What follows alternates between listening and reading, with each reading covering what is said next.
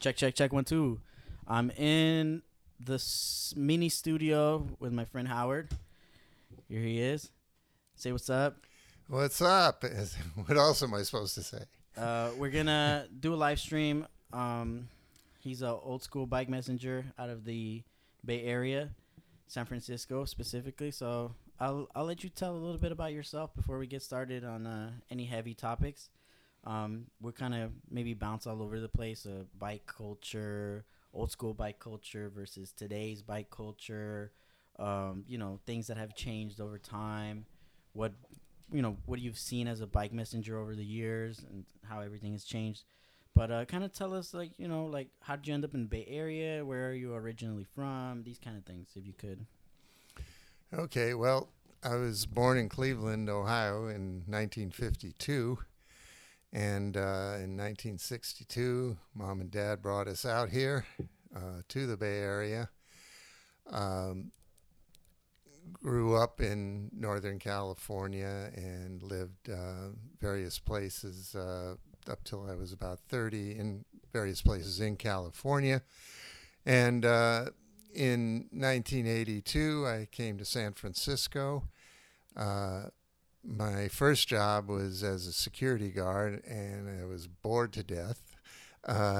And I would see messengers coming in. I knew there had been I knew there were bike messengers before I came up here, but in that context of seeing them, on the job, coming in to the places where I worked, and I would be seeing them doing their job, and I'd like to ride a bike, and I would ask him a little bit about it, and I actually got laid off only a couple months after becoming a security guard.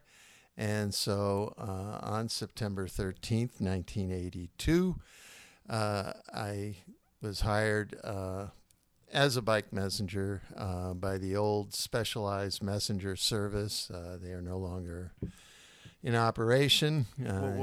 Tell us a little bit about that. What is that, Specialized Messenger? Is it like as specialized a bike brand or no. I think we were in existence before Specialized Bikes. I know Specialized Bikes started right about that time. So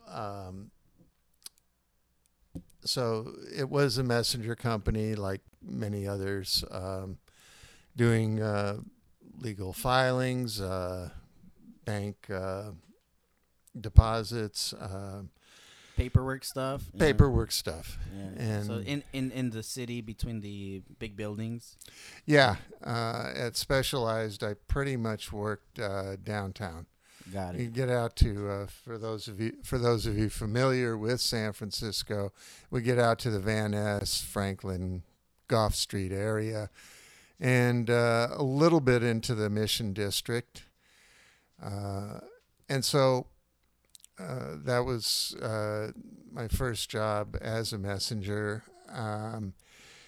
Our company was very small, so I kind of took baby steps into the community. And at that time, there was a lot of snobbery, to put it bluntly. And unfortunately, I think it still exists, hopefully not as much. Bike messenger snobbery? Yeah, by the veterans. Was this movie already out with Kevin Bacon? That horrible movie was not out. So this is pre that movie. Pre that movie, okay, yeah. I gotcha. There was, I remember one time, one guy was working. It was around 7 p.m. and I said, "Oh, wow, are you still working?" He says, "No, I'm just doing this for fun." And I was like, well, aren't we all? And anyway, he just copped an attitude because he was a veteran and I was a rookie, and I was asking, in his mind, a stupid question.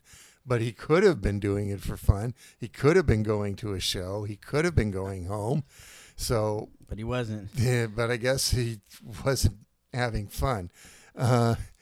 So that was kind of some of the snobbery that existed, but there was also people like the Maher brothers, who Sean and Pat Maher, who unfortunately are no longer with us, but they were very receptive, very friendly, and of course Rick Blind. Shout out to Rick, Ranger Rick Shark, the senior San Francisco messenger, maybe even the senior messenger in the world, because he's been doing it since '78, I believe. Wow, that's a long time. Yeah. It's a long time. So for example, that meant he was doing it for 4 years when I started back in '82. So there were a couple people who would be friendly to rookies and welcoming. And How big is this community at the time? Like in terms of the full encompassing size of it, like how many companies are there? How many is there? Because today, for those that don't know about Bike Messenger stuff, typically they hang out at like one designated location, like when you're waiting for packages to come back and forth or waiting for a job. Like in San Francisco, it's one post, and down here in LA, there's like a whole thing called the Ledge Foods, and it's like a bunch of dudes that hang out by a ledge in downtown LA waiting for packages and stuff like this. So like in the 70s, was there like a one post, or sorry, no, in the 80s, was there a one post kind of place? Yeah, just if I may nitpick here. Yeah. We now hang out. We got kicked out of one post. I think Taylor talked about that a little, and and I think he got it right. So we got kicked out of there, sent to the Wall. We got kicked off the Wall. We are now near the Ferry Building. It's a little flag pedestal on the Embarcadero. For those of you familiar with that area of San Francisco, the Embarcadero is it's a boulevard, and you have westbound traffic, or we might say northbound traffic, depending on your perspective, or northwest, or the side closest to the bay, going in one direction, and then a parallel 2 or 3 lanes going the opposite direction. And there's a large island in between, and on that island is where we're hanging out now. Yeah. I've seen a few clips of some of my friends. They're in that spot now, and I think they tried another spot before that. That also didn't work. You guys also got kicked out of there. So one post. I mean, I remember one post because I lived up there during the time, and it was just cool that all the bike races kind of started out there at that spot, and so it was a lot of fun to always hang around. My younger brother was a bike messenger up there for a while, and he was always hanging out at one post and smoking weed and drinking purple cans and stuff. Shout out to Rossi drinking purple cans. So to get back to your question, what was what was our hangout in the 80s? Lots of times it would be at our companies, because our companies were actually okay with us meeting in the bike room, especially the larger companies like Western, which is still around, US Mess, which is not still around. But they would have what they call the bike room, where if we wanted to, we could park our bikes there and go home, so they had space for you guys. Yeah. Or the bikes would be repaired there. But we also would hang out after work at those places. Another place was Harvey's, which is at 5th and Shipley in the South of Market neighborhood. And there was a little... we would just hang out outside of Harvey's. Later in the mid-'80s, Harvey I think he owned a nearby parking lot, just a couple doors down, and we would hang out there too. Cool. So those were, in the 80s, as I say, often in the bike rooms of the larger companies or nearby Harvey's. Harvey's was a corner store, and he would give us credit like an old school neighborhood corner store, which seems... That doesn't happen anymore. No way. Yeah, I was going to say that's a tradition that seems to be disappearing from America. And if we were really going to make America great again, then we'd bring back corner store credit. Corner store credit. Oh, my God. Yeah, I mean, that would be cool. Yeah, I could remember, thanks to Harvey, I would not have to go put my money in a bank. He would cash my checks. I tried not to get on that credit bandwagon, but it was nice. People used to, I used to cash checks because I was against using credit and things like this. I still am mostly against the use of credit and digital money and stuff. But yeah, I remember getting a check when I was young, going to my corner store, and the guy would cash it out, give me the money. I would spend some money in the store, Yeah. Of course, you got money. So I spent some money at the store, get some things I needed, go back home and put my money away, so like this kind of thing, it doesn't happen anymore. There's no more sense of like community like in the small scale, but it would be cool to see something like that come back. I had a question about those days as well. I'm getting like a mental picture of like what it looked like to be a messenger and to travel in and out of the city and all these kind of things. So one of the things I was curious about is what were the bike shops like in those days? Like, were you guys going to the bike shop to get your bike fixed, and how was the bike shop culture in those days? There were it was kind of old school bike shops. You would get people who were mechanics would start their shop. Occasionally, a bike company would have a shop. So like smaller shops. Yeah. There were some that were fairly big, especially on Stanion Street in San Francisco, and there's still a couple. That's there. where I worked for many years when I lived in the Bay Area. On that street. I think that's the oldest bike shop in the city, right? Avenue. Avenue Cyclers was one I worked at, and there was one just down the street from it. I forget the name, but it's on the corner. Yeah, it's pretty big. That's the oldest bike shop in the city. Yeah, can't think of the name right now. Yeah. But it was right next to Avenue Cycler. But I worked at Avenue Cycler for many years. Shout out to all those dudes at Avenue. They're very cool. Right in front of the Golden Gate Park and stuff. For anyone who isn't familiar, but so I just I work in bike shops and I've owned a few bike shops, so I'm just curious, what the bike shop stuff is like. But let me ask you some more questions. Well, if I could just go ahead, expound a little bit on that, is that then some messengers who were good at mechanics would open up shops. Oh, really? Yeah, and some of them, there's Box Dog. Shout out to Box Dog. Shout out to Heavy Metal. Kim, thanks.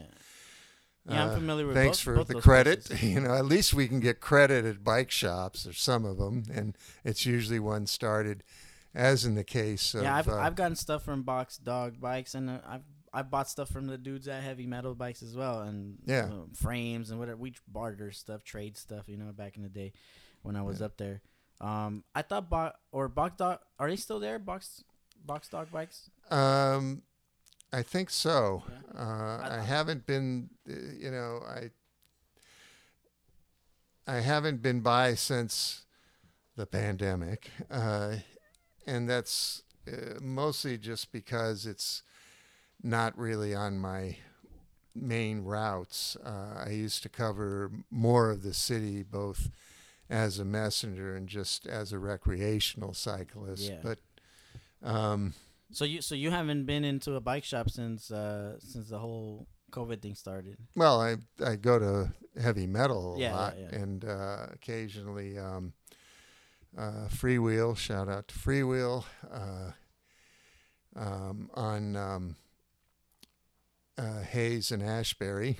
Yeah, the first location, their Yeah. second location closed On down. Valencia. Yeah, on Valencia. Yeah. That spot is gone now. Yeah. Yeah, I noticed that there was a period of time where bike shops were expanding and they were getting bigger stores, 2 stores. Like Yeah. some of my friends at San Francisco, shout out to Jason. He had a small store over on like near Fulton, and then Mhm. he just went and opened a second store on Ashbury as well. Big old store, like enormous store, and it didn't last more than like a year and a half, 2 years before it closed down. So I've noticed that there was like a period of growth, Mhm. and then there was like a period of like, you know, tapering back down to the original, like where they came from kind of thing. Freewheel did the same thing. A lot of these places did the same thing. Valencia Cyclery also expanded. They bought another building next to theirs. Now Yeah. they're bigger. So there's a lot of it. You know, COVID, a lot, like for bike shops in particular, COVID was good. Like so many people went out to buy bikes, first time bike customers, you know, the people that typically are not into riding bikes. But what about for bike messenger work? Did it go up? Is there more work to do, or is there less bike messenger work to do now? There's during COVID. way less. Way less? Well, yeah. I mean, I got laid off when the lockdown started on my brother and sister's birthday. Oh no! Thank you, thank you, little tiny microorganism that controls our bodies. Yeah. Shout out to my brother and sister. Hi Pat. Hi Pete.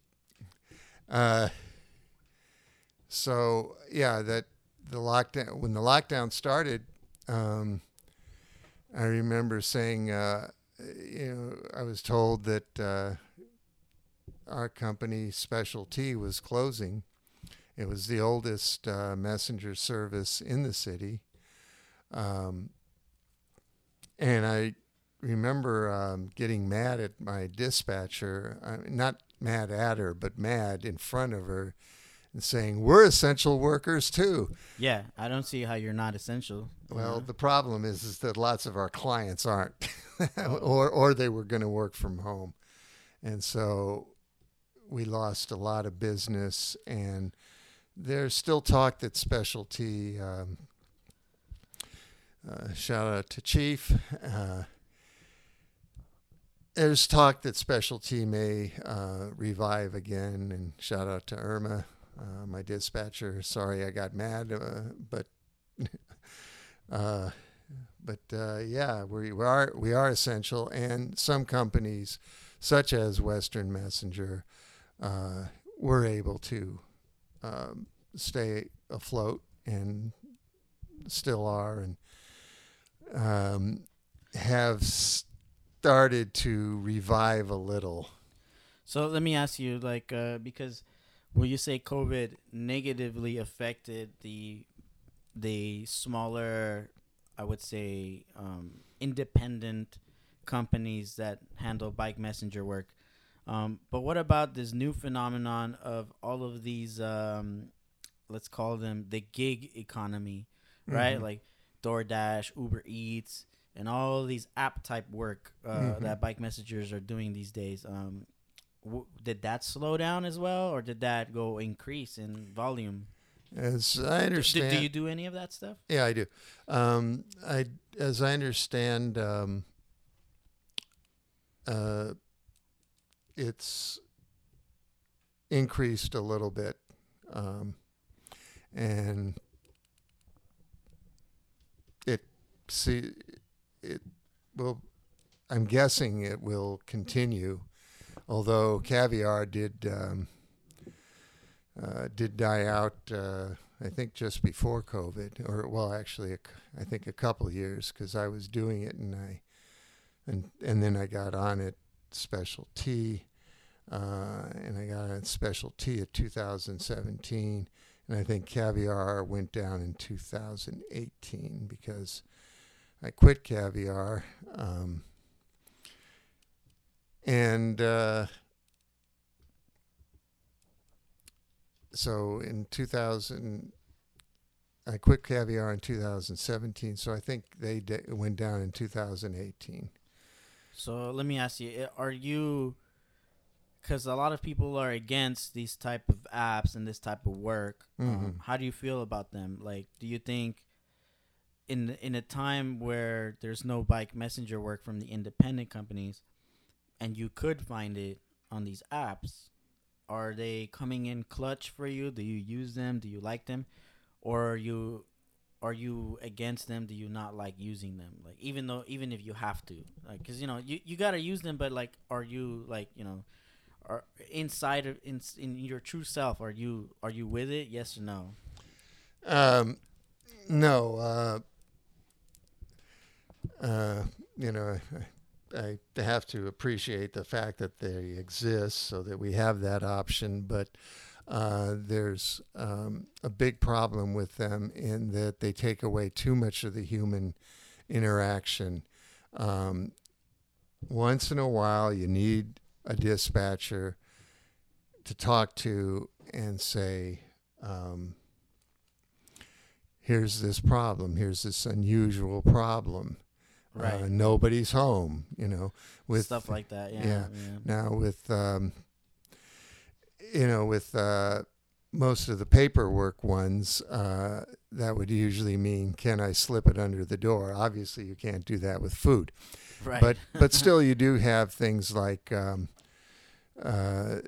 somebody isn't answering the door, but the app is telling you that it has to be received by them. And there's no, they usually let you leave it at the door and you take a picture. But one of the things I don't like is that they ask me when I take a picture if I want to, or if I'm willing to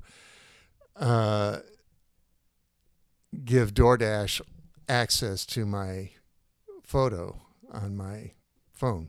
Right. And they ask it in such a way that am I talking about when I take a photo of of a friend of mine off the job, or is it just specific to when I'm on the app, when I'm on their app? And I don't like the wording of that. So you distrust the technology behind some of the services. Yeah. So and we spoke about this a little bit while we were on the air, but you also mentioned you don't use social media per se, so you're not really on social media.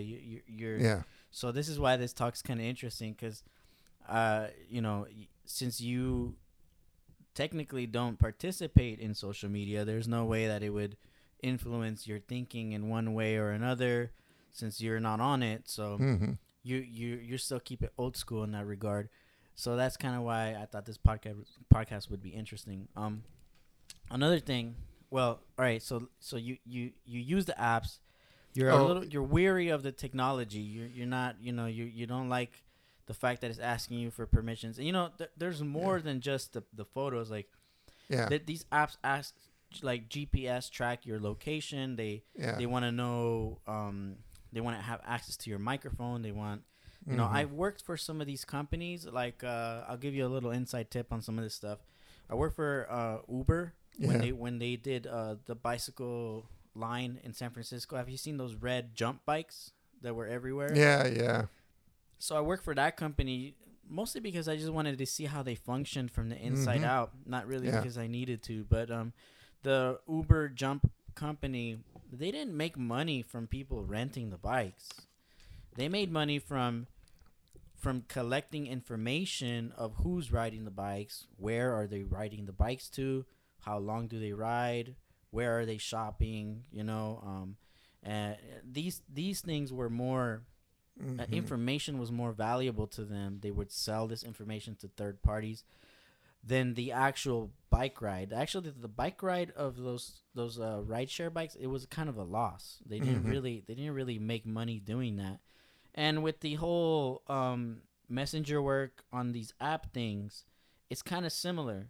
Like if you think about it, the customer is only ever paying like, I don't know, maybe like $2-3 for a delivery on these services, right? Like if you go to the restaurant, let's say you were gonna spend $20 on the app, you would spend maybe $23 or maybe $24, right? Maybe $3-4 on top for this delivery, and the app corporation pays you to do the delivery. That's whether you're driving or on a bike.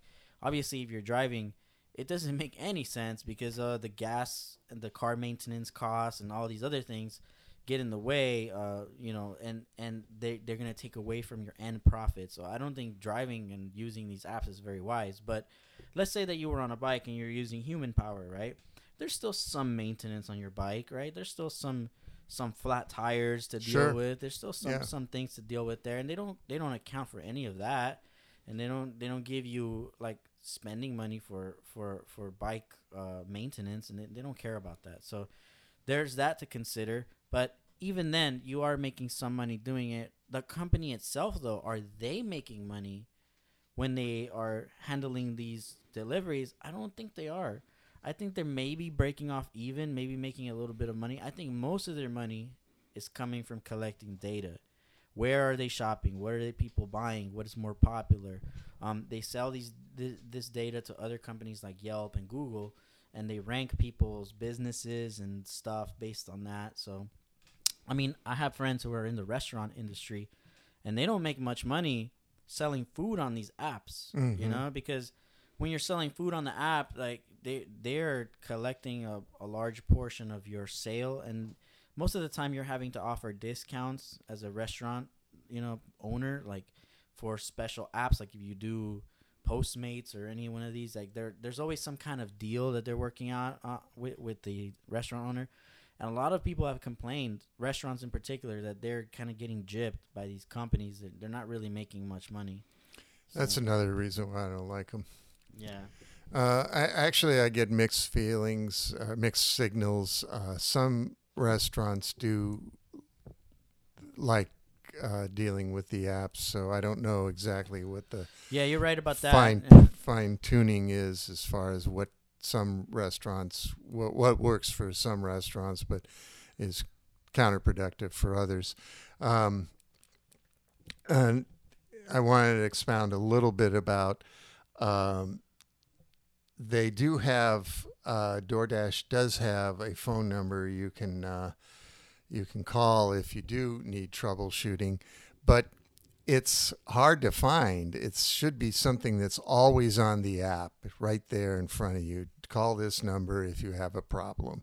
And I can see where, that might mean too many people calling when they should do their own troubleshooting. But there's ways to discourage that from the way we did it with real messenger services. It's like, hey, rookie, quit calling for help so much. Get a map or learn your job better, and a little bit of tough love might be appropriate. And then this phone number on the DoorDash app what kind of help do they provide? Like, are they giving you navigation? Are they giving you, or is it just specific with the app and maybe problems that occur there? It's it happens pretty rarely. I think that's because I have that previous experience, so I know how to deal with problems that a rookie should get a chance to deal with a human being and have that kind of help. I remember in one case, I went to the restaurant. They said it's going to be about 30 minutes. And that's another thing. They don't pay very well for waiting time. That's And right. Yeah. So is that a problem? Like when there's like surges of like during like rush hour and stuff like this when there's a lot of people out. Like, um, I I'm usually tolerable for anything up to 10 minutes.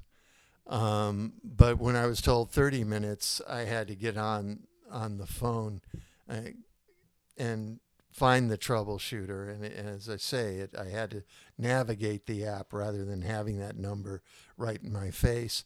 And, I got on, I called, and I think I had to also call the customer.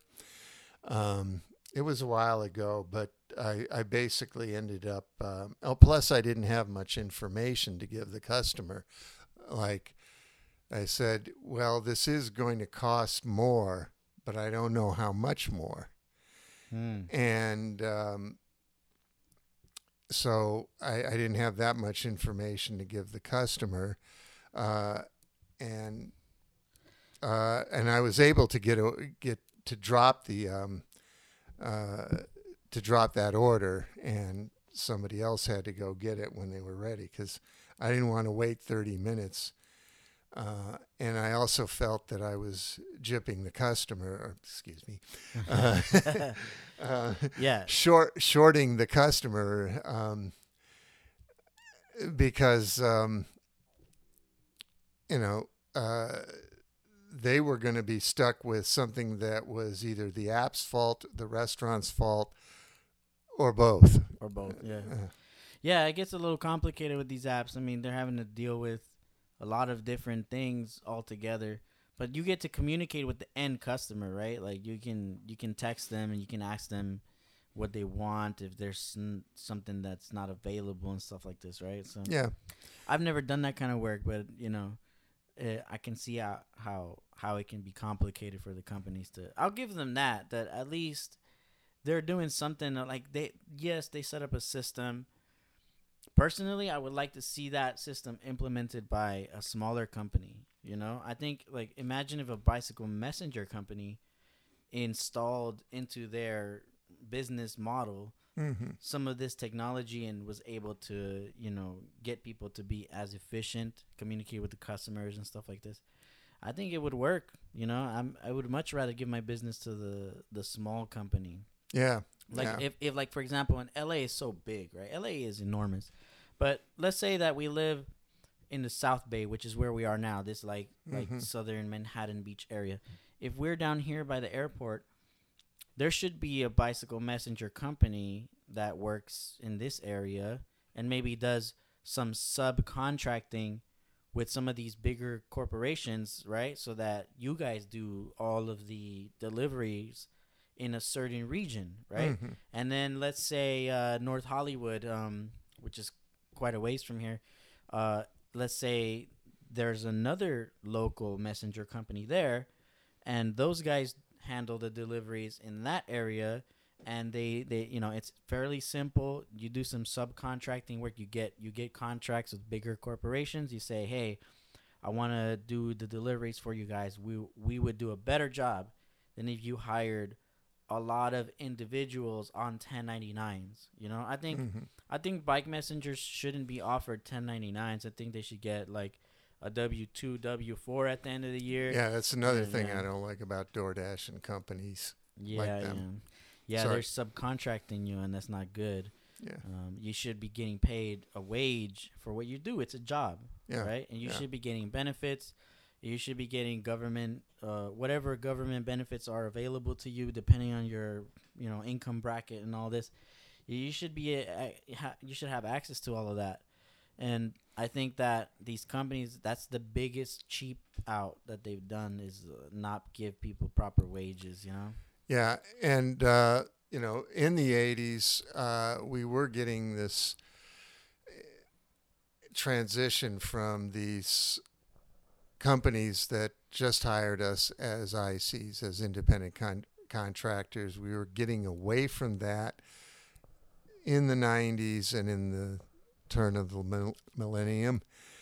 And now it's coming back through these multi-billion-dollar multinational corporations that can definitely afford Oh yeah, they can. Yeah, I mean they've got billions. So now it's coming back in a different way. Yeah, I didn't know it had happened before. That's yeah. interesting to know. Yeah. And how did it happen the first time? Was it like small companies didn't want to pay out? They just wanted they didn't want to deal with the taxes, right? Because it costs. I guess it costs money for every employee you have, Mm-hmm. and they have to pay tax for every employee, right? So if you give someone a 1099, I guess you don't have to pay the tax, right? That's the whole game, right? I think they do, but it's the benefits.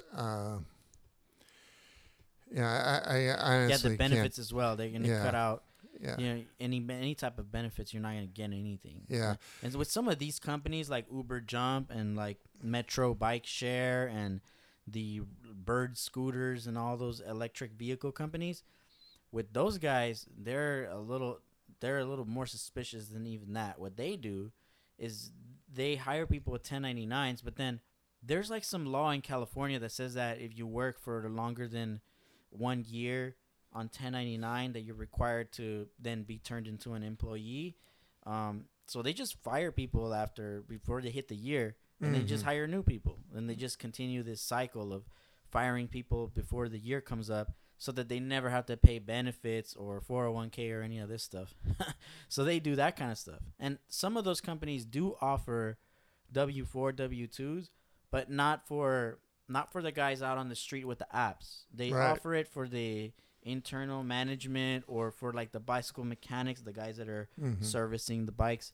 But they really want to outsource everything, like even charging the things. You know, like you see those scooters out there. There's dudes driving around in vans and trucks, Right. Yeah. scooping these things up, throwing them in their truck, taking them to their house, charging them up, and getting like $2-3 per charge. It's like, yo, that's not even worth it. Like your electricity bill's gonna cost more than that, you know, and the gasoline for having to pick the things up. It's just weird. Yeah. But I can see why it's advantageous for these companies because they spread out real big, and they don't actually have to have any infrastructure. They're essentially borrowing the infrastructure that's already there. Yeah. So for Uber, they don't have to pay drivers, and they don't have to purchase vehicles or do any of this. They just simply, pay someone else to use their car to Yeah. give people rides. If you want something to deliver, they pay someone else to use their bicycle or vehicle to deliver it, right? If you want to charge your scooter, you pay someone else to put it in their home and charge it. They don't even pay for rent to store the bikes or the scooters. They just leave them out on the sidewalk. Like Mhm. these companies are really, really spreading out real far. They got real long tentacles, and they're not doing anything about controlling when and how that stuff gets controlled. Like, so the biggest problem that I see with that, this is my biggest problem with this is like YouTube, when you have a problem and you reach out, there's no actual human there. You know what I mean? Like where's the human? Yeah. Like where's the guy that I need to talk to? Like you were saying, like when you have a problem. So I guess DoorDash, some of these apps have a guy that you can call, but for a lot of the scooter companies and the, and that stuff's kind of hurting the overall environment in my opinion. I mean, some of them got taken, like some of them got removed already. Like Uber Jump in LA was removed. They got rid of those. Some of the scooters they gotten rid of some of the scooters. So I don't know. I haven't seen how it is in San Francisco, but is there still a lot of that electric bike stuff going on over there, like the rideshare stuff? Do you see that over there? Oh yeah. Yeah. And I know that some people will actually they don't own a bike, and so they'll rent a bike. To do deliveries? Yeah. So they're gonna pay for a rental to do a delivery. How would you make money doing? Like, is there money to be made doing that? That's crazy. Well, I mean, I would guess that there is. I mean, I don't know offhand what the rate is. They're kind of expensive. I think they're like you're gonna pay like $3 to start the ride, and then like $1 every like hour or something like this. Mm-hmm. So I mean, how on average, what's like if it's not too personal, what on average like for one delivery that you make on an app, Mm-hmm. how much are you getting paid for one average delivery if you had to average it out?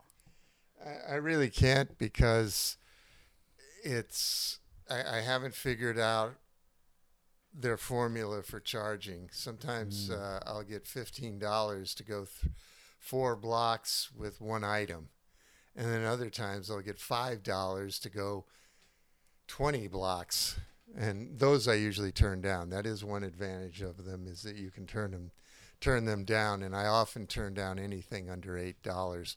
Once in a while, if like I'm going, maybe I'm running some personal errands in along with the being on DoorDash.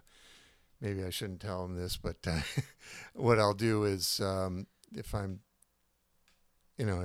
like, let's say I'm going downtown to pick up my mail. I have a P.O. box for my mail, and I'm going downtown, and they only offer me $5 or $6. Well, I'm getting paid to go pick up my mail. That's how I look at it. Sure. But if I'm trying to make money, I'm not taking that. That's not making money.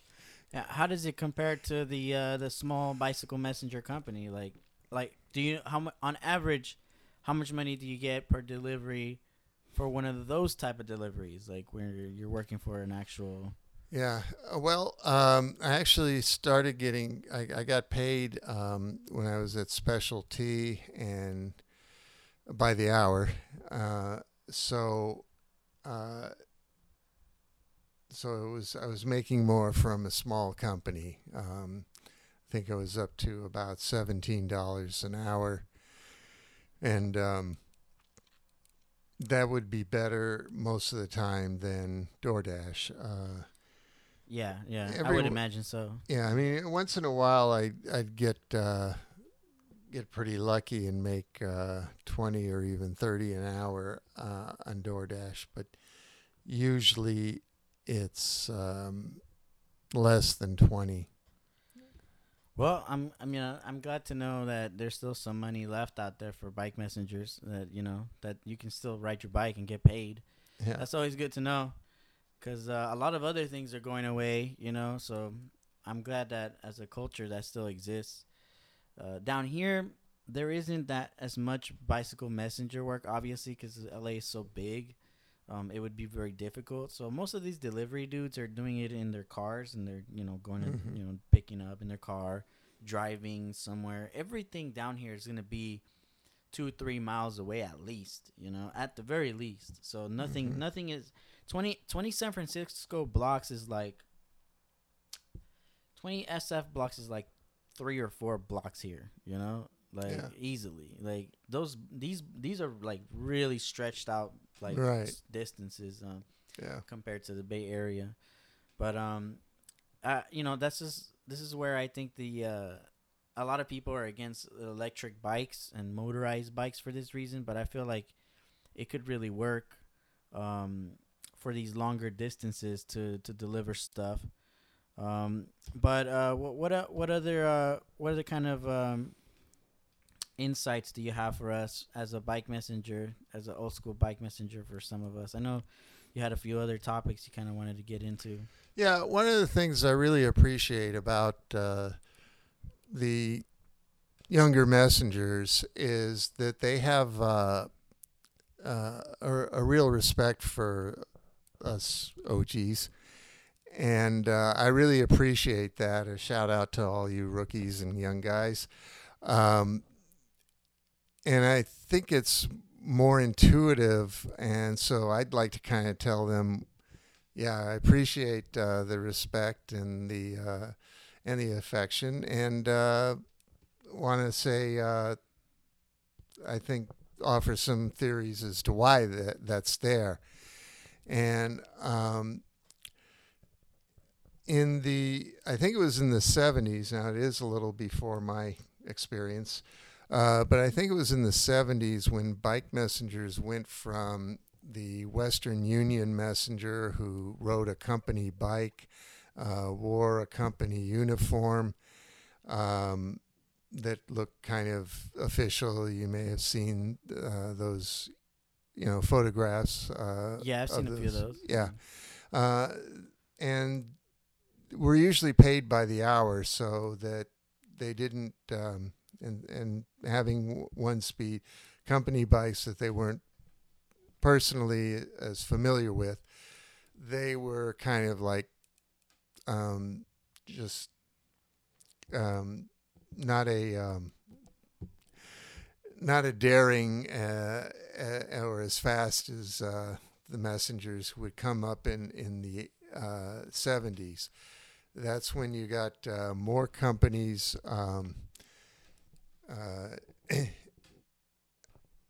hiring messengers to ride their own bikes, which was kind of a little bit exploitive in the sense that we would have to take care of them.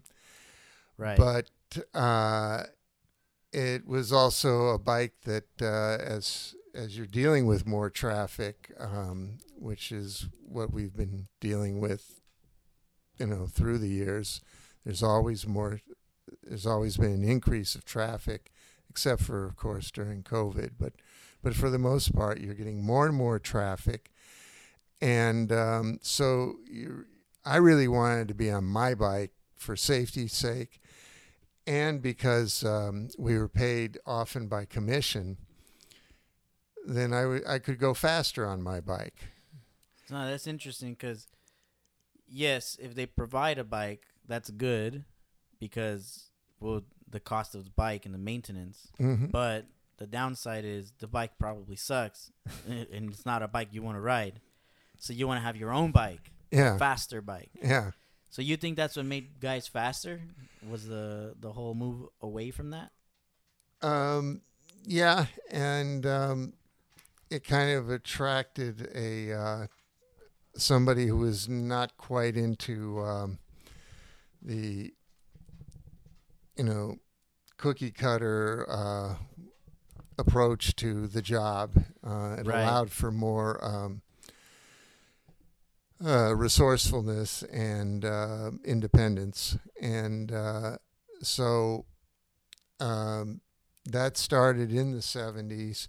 When I started in '82, well, I've always had my own bike.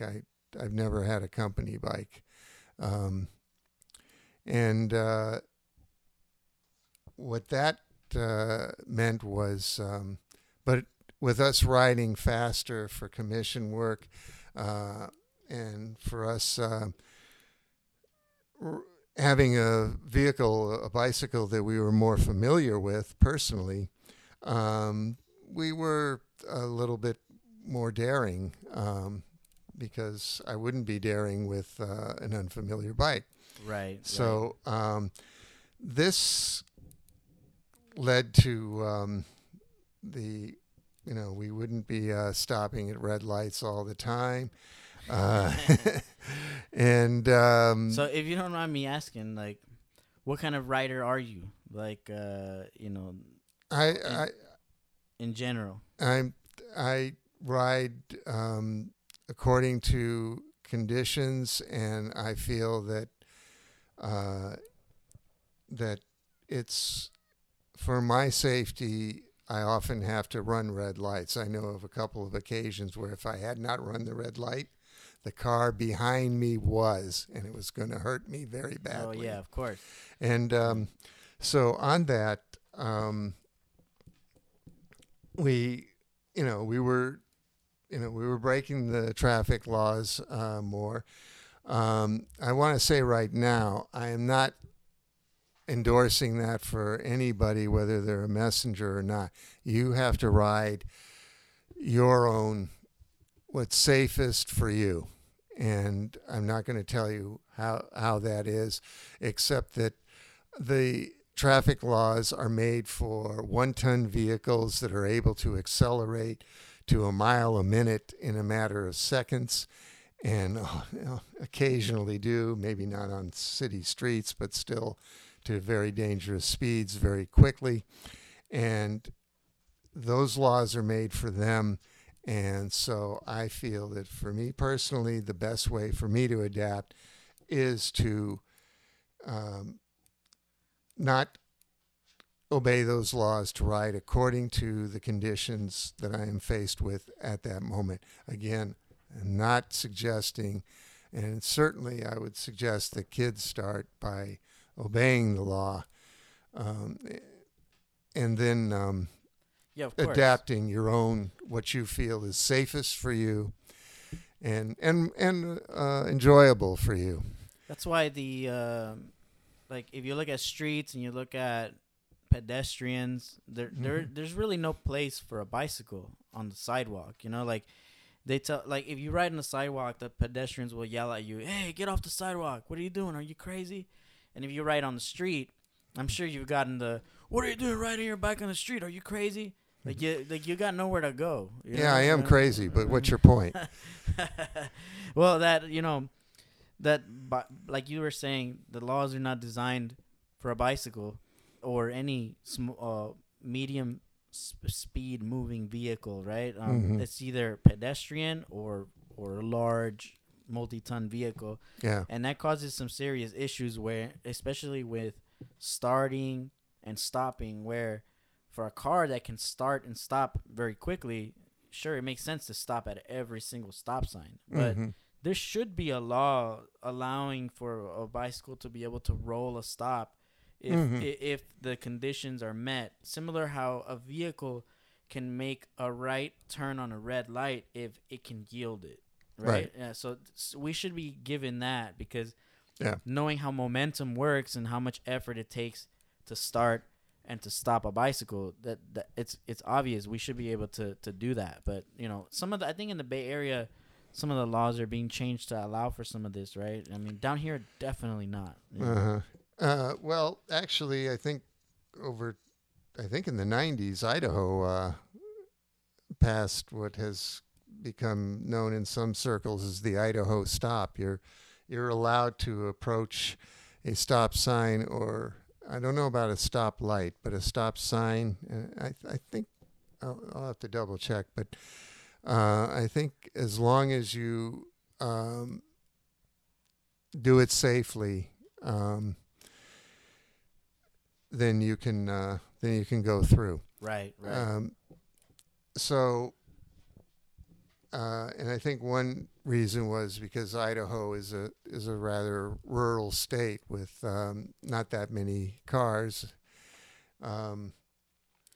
Yeah, metropolitan city is a lot different from a rural countryside, right? So yeah, in the city, how do we deal with that? I think it still applies though, because like you said, sometimes it's dangerous to stop, right? Yeah. Sometimes it's too dangerous to ride on the street. Like there are some streets that are just, the traffic is way too close to the side of the sidewalk, and you've got to get on the sidewalk in order to avoid being hit. There's a lot of streets like this. I've been riding a bike my whole life, and there's been plenty of times where I have to get on the sidewalk. So we should also be allowed some leeway based on the conditions of the road, right? Yeah. And of course, there are some sidewalks that you shouldn't ride on. There, like for example, like places where it's pedestrian only, like on the beach, like certain boardwalks, certain like really dense like walking areas like Hollywood and stuff. Bikers shouldn't be allowed on those sidewalks because, well, you can injure someone. There's just it's too dense. I'm generally against sidewalk riding. I say generally, specifically if and when I do it, and I think everybody should have this attitude, is just go slow, and that means if something happens, you can stop quickly.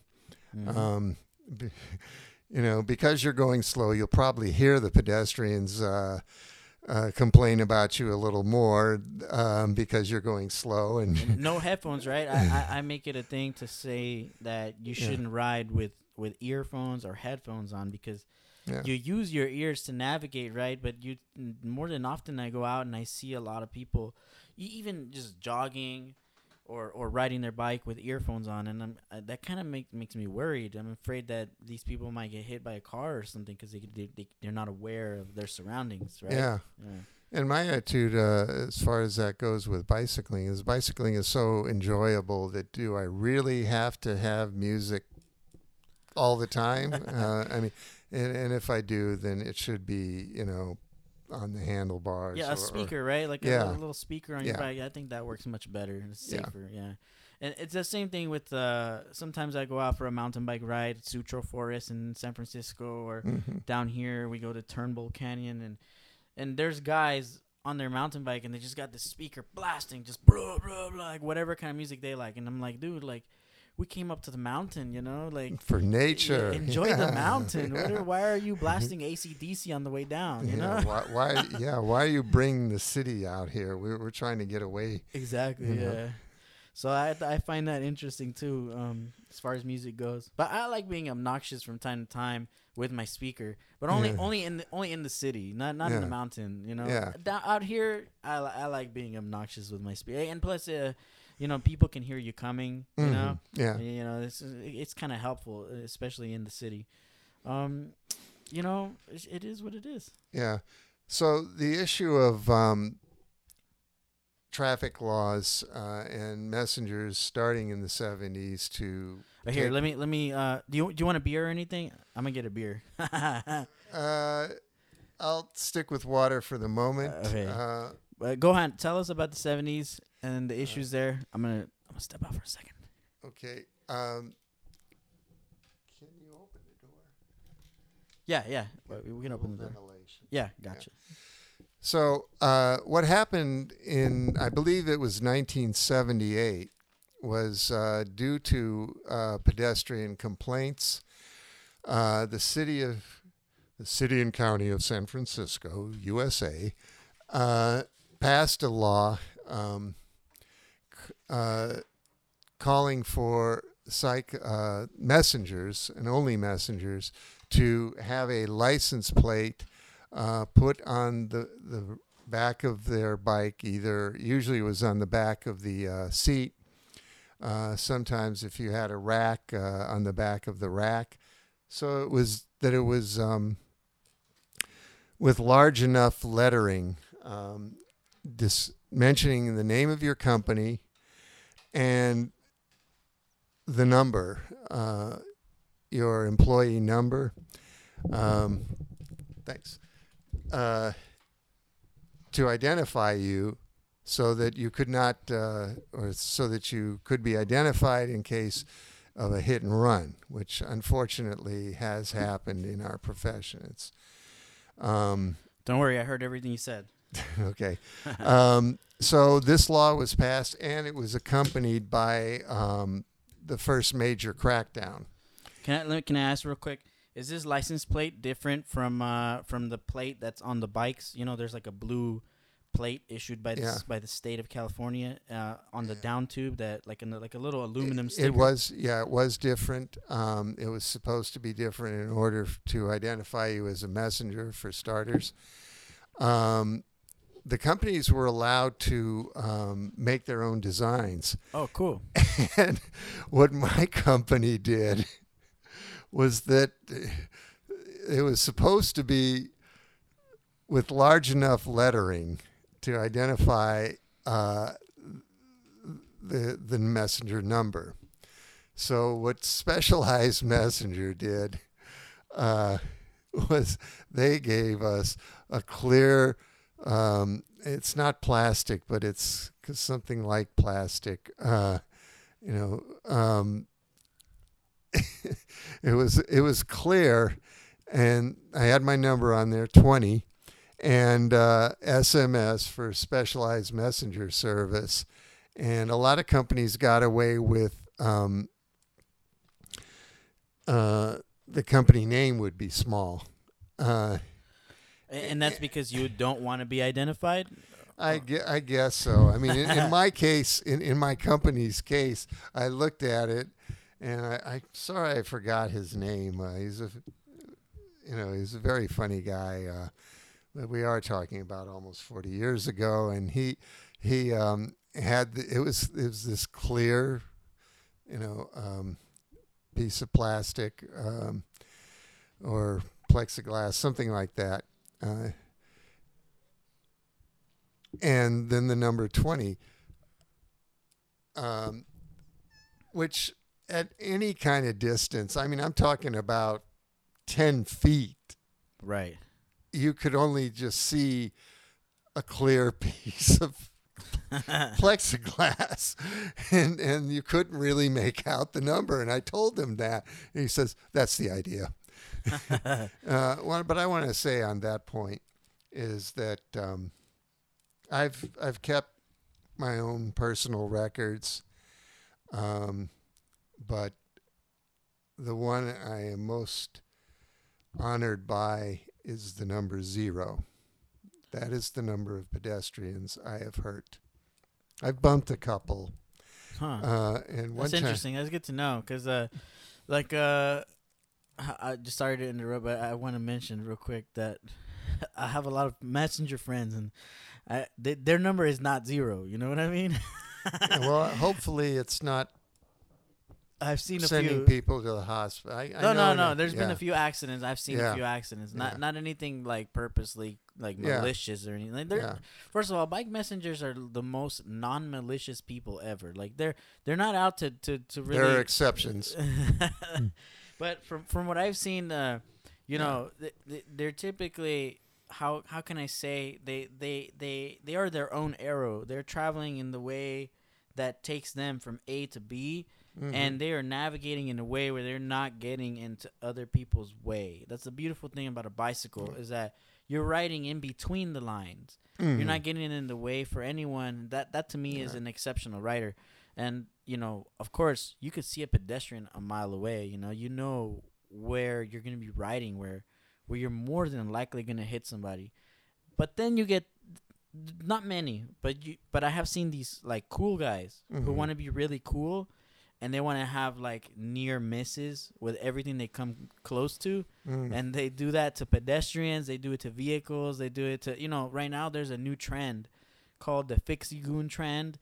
And there's these kids doing wheelies and then getting like real up and close to an object. And then right before they're going to smack it, they swerve. And it's like, why are you doing that? Yeah. I still don't understand that one.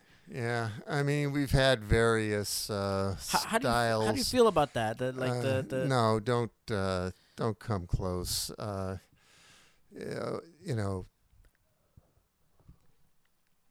do you feel about the younger generation? I guess coming close is better than hitting somebody, but don't try to come close. Yeah, don't do it purposely. Yeah. But I was gonna say, bike messenger, the culture has become very attractive for a lot of young individuals in recent, not just in recent years.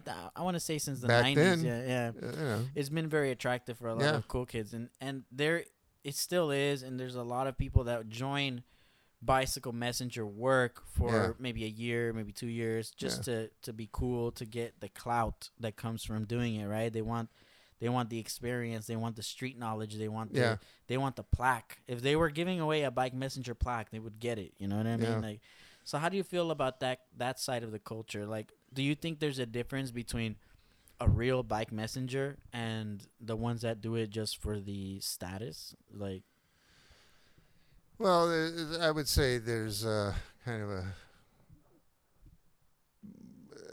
I think you can do both. You can do both. I enjoy this. All right, how about this? I feel. I'm part of. I'm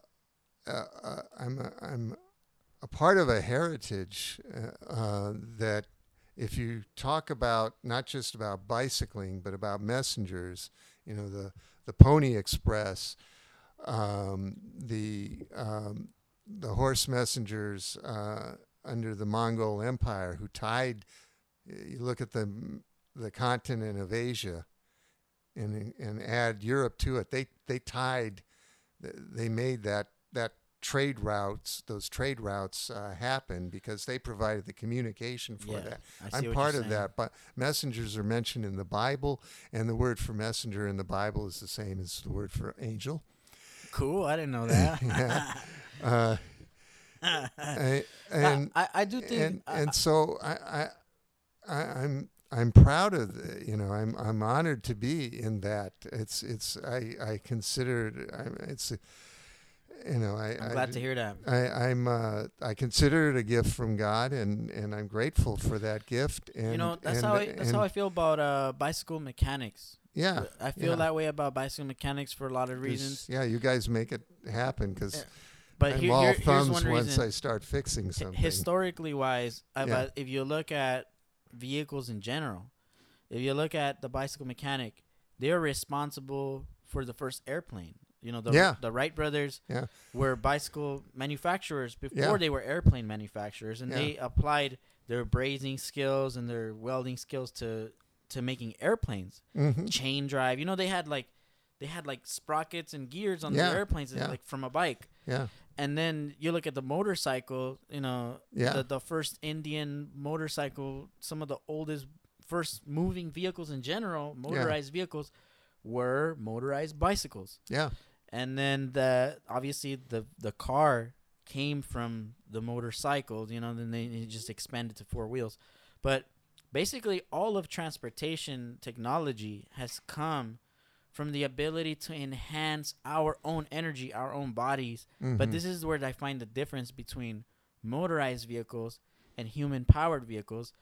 I think the beauty in the human-powered vehicle is that you're not using any other input besides your own. And so it's really just an enhancement of our own bodies, which is something very magnificent to me because a bike can turn you into a cheetah, It's really amazing. A bike can turn you into a mule, and you can have a cargo bike that can carry lots of weight for very far distances. A bike can turn the human body into many different things. So, to me, like how you believe that bike messengers are a gift from God to be able to work in that field, I feel the same way about being a bicycle mechanic. So I'm glad that there are people out there that are proud of what they do and want to make it a thing, a cultural thing, Mm-hmm. I feel that way about bicycle mechanic work. Unfortunately, bike mechanic work isn't as lavish or cool, it's not, it's just not looked at in the same way as being a bicycle messenger, but that's okay. I'm happy being the guy that fixes the stuff, And all this quote unquote cool guys, should appreciate. We'll be cooler if we appreciate the mechanics. Yeah, I think you guys do. To be honest. Oh yeah. Not only are bike messengers a big part of supporting the local bike shops, but the local bike shops, we look to the bike messengers to get the same kind of clout in reverse. Mm-hmm. Like we sponsor races, we give away prizes. We do the alley cats and so like and this I think it's a symbiosis. We should be working together on a lot of different things to make things happen. So I've always tried to be part of the culture as much as I can in regards to cycling. It has, I think COVID it helped the bike shop, but everything else cycling wise kind of took a big hit. Like as far as people connecting. And people wanting to get together and ride. I don't really see that much of it these days. I hope it returns, Well, with the price of gas, it just might. I mean, one of the big booms for bicycling was in the 70s when we had our first real gas price crises. The OPEC Organization of Petroleum Exporting Countries. I read a little bit about that. Yes. In 1973, they just turned off the spigot for a while, and I remember not only would there be these long lines of cars trying to get gas, and the gas was priced. I think it was reaching like $3 and $4 a gallon, which in those days would translate to like $12 or $15. That's like $15 today. Yeah, easy. Yeah, so folks out there complaining about $6. This is what you would be getting if we get to that level again, and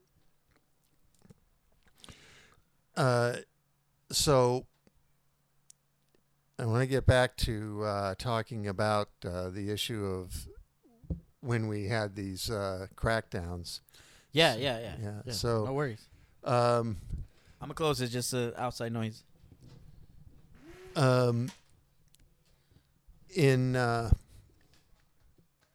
So in 1978, we had there was a crackdown. I don't really know the specifics. Just Well, before, all right. So like, what, like crackdowns of what? Like, Yeah.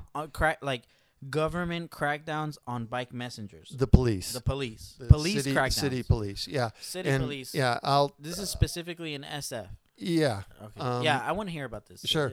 Yeah. There was one in 1978. They required us to have these license plates.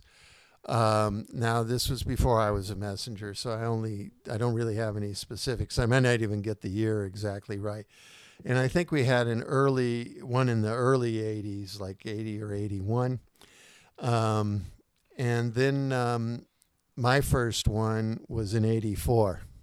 And so now I can tell you how this actually happened. We get away from this abstract word, and what was happening on the street was motorcycles, dirt bikes, because the hogs, actually in those days it was Kawasaki's. I think they went back to Harleys again, but the hogs were not able to catch us in most cases. And this is in the San Francisco area. Yeah. So this is like Dirty Harry times, like, because Yeah. there's a motorcycle scene in that movie where they got the I think they have a hog, Yeah. and it says SFPD on the side. Yeah. Yeah. So that's the motorcycle you're talking about. No, those were the ones that couldn't They could not catch. keep up. Well, they could on occasion, but to really be getting us in the numbers that they wanted to get us, they needed dirt bikes. Well, first of all, so like I want to ask, why did they want to get you in the first place? Like, what's going on there? in 84. How you experienced it? Yeah. Yeah, in 84, what happened was it was either a little girl or an old woman, or maybe a middle-aged woman. The accounts vary, Oh, I but see. she got off the bus, and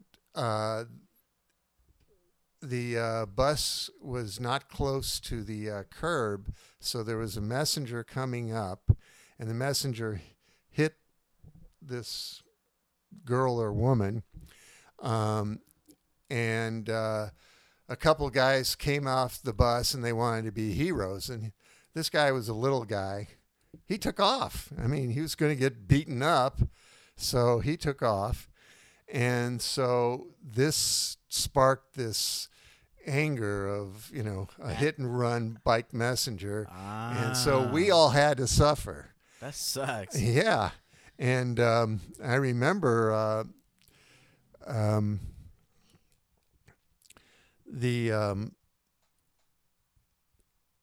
it was in December of 84. And I remember I was just riding along, and I saw a friend of mine, Kimberly Hood, and she's unfortunately passed away, but she was actually one of those veterans who was always friendly to me. And when I say friendly, I mean in a friendly manner. Yeah. She had a boyfriend. I We're- was not him. We're not interpreting it the wrong Okay. way. You're good. She was friendly. She was a real member of the community, and we have to give a shout out to the women of our profession, because they have to have more guts. Yeah, They have to. They put up with a lot of crap that, guys give me drivers give me verbal stuff, but when I get off the bike and they see that I'm over 6 feet tall, It helps. they just start shouting at me, and then they drive away. A couple of them did have some guts, but for the most part, they only get their guts when it's a woman or a little guy. But or a little guy but like me. yeah, you're a little bit stocky, but I wouldn't want to press anything with you, but especially with the women. And Kimberly was one of those brave, solid gravy dog messengers. And she told me, she said, "Have you heard about the crackdown?" And I said, "No, what crackdown?"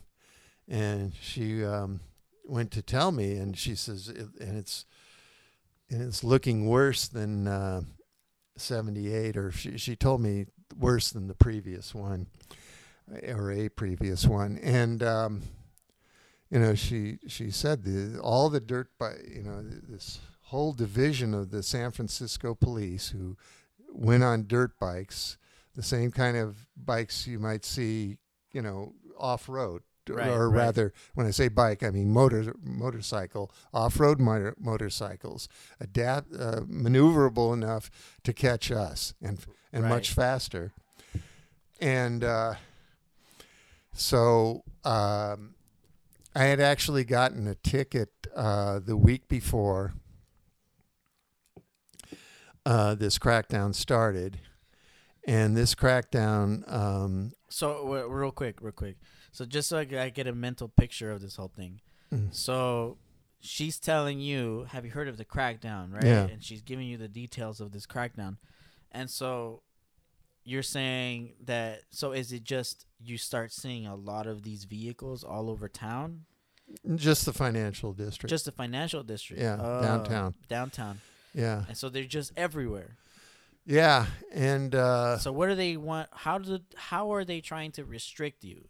Well, they're just catching us breaking the law, or in some cases, they just pulled... I mentioned I had gotten a ticket the week before because I really busted a really fun move at 8th and Harrison. But I got caught. Anyway, but now what happened was I got pulled over for being in the Diamond Lane, which is bus and taxi only. Mm. Now, that's a gray area because according to the traffic code, the bicycle has to be as far to the right as practicable. Right. Or if it's one way, you can be to the left. I was on Geary, which is one way at the point.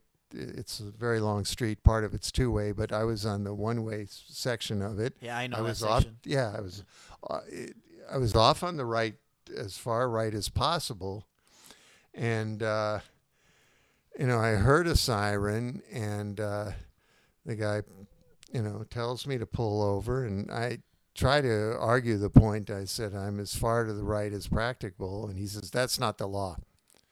And I know better than to argue that. Yeah. I've learned some things about dealing with the police. I have respect. We all have. I have respect for them, for the profession, but that doesn't mean I like all of them. Yeah, on the field, it's different.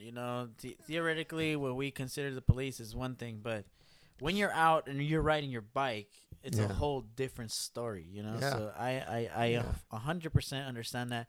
And I don't think that has changed very much in the past 30, 40 years. Well, I'm going to address that issue, but the short answer to that is, at least in San Francisco, I think it has, and for the better for us. But we're getting ahead of the story. Right. No, continue. Yeah. Continue. So anyway, I got a ticket for riding in the Diamond Lane. So he gave me the ticket, and I remember saying, "Did you guys?" There were two of them, and I said, "Did you guys catch that guy who started this? The hit and run guy." At that time, I had only heard that he had done a hit and run. I knew who it was, but I wasn't going to give him up. Oh, you had some gossip on that? You knew? Yeah. But what I had not heard was the part about the two guys trying to beat him up. So I was very mad at him. To me, he was like not representing us. He hit and run a woman. Go get him. There's all of you. Go get him. And so anyway, they gave me the ticket. And then I think about a week later, they got me. I honestly thought I was going through a yellow. They said it had turned red. So I got a running a red light ticket. And the guy said, if I catch you again, you're going to jail.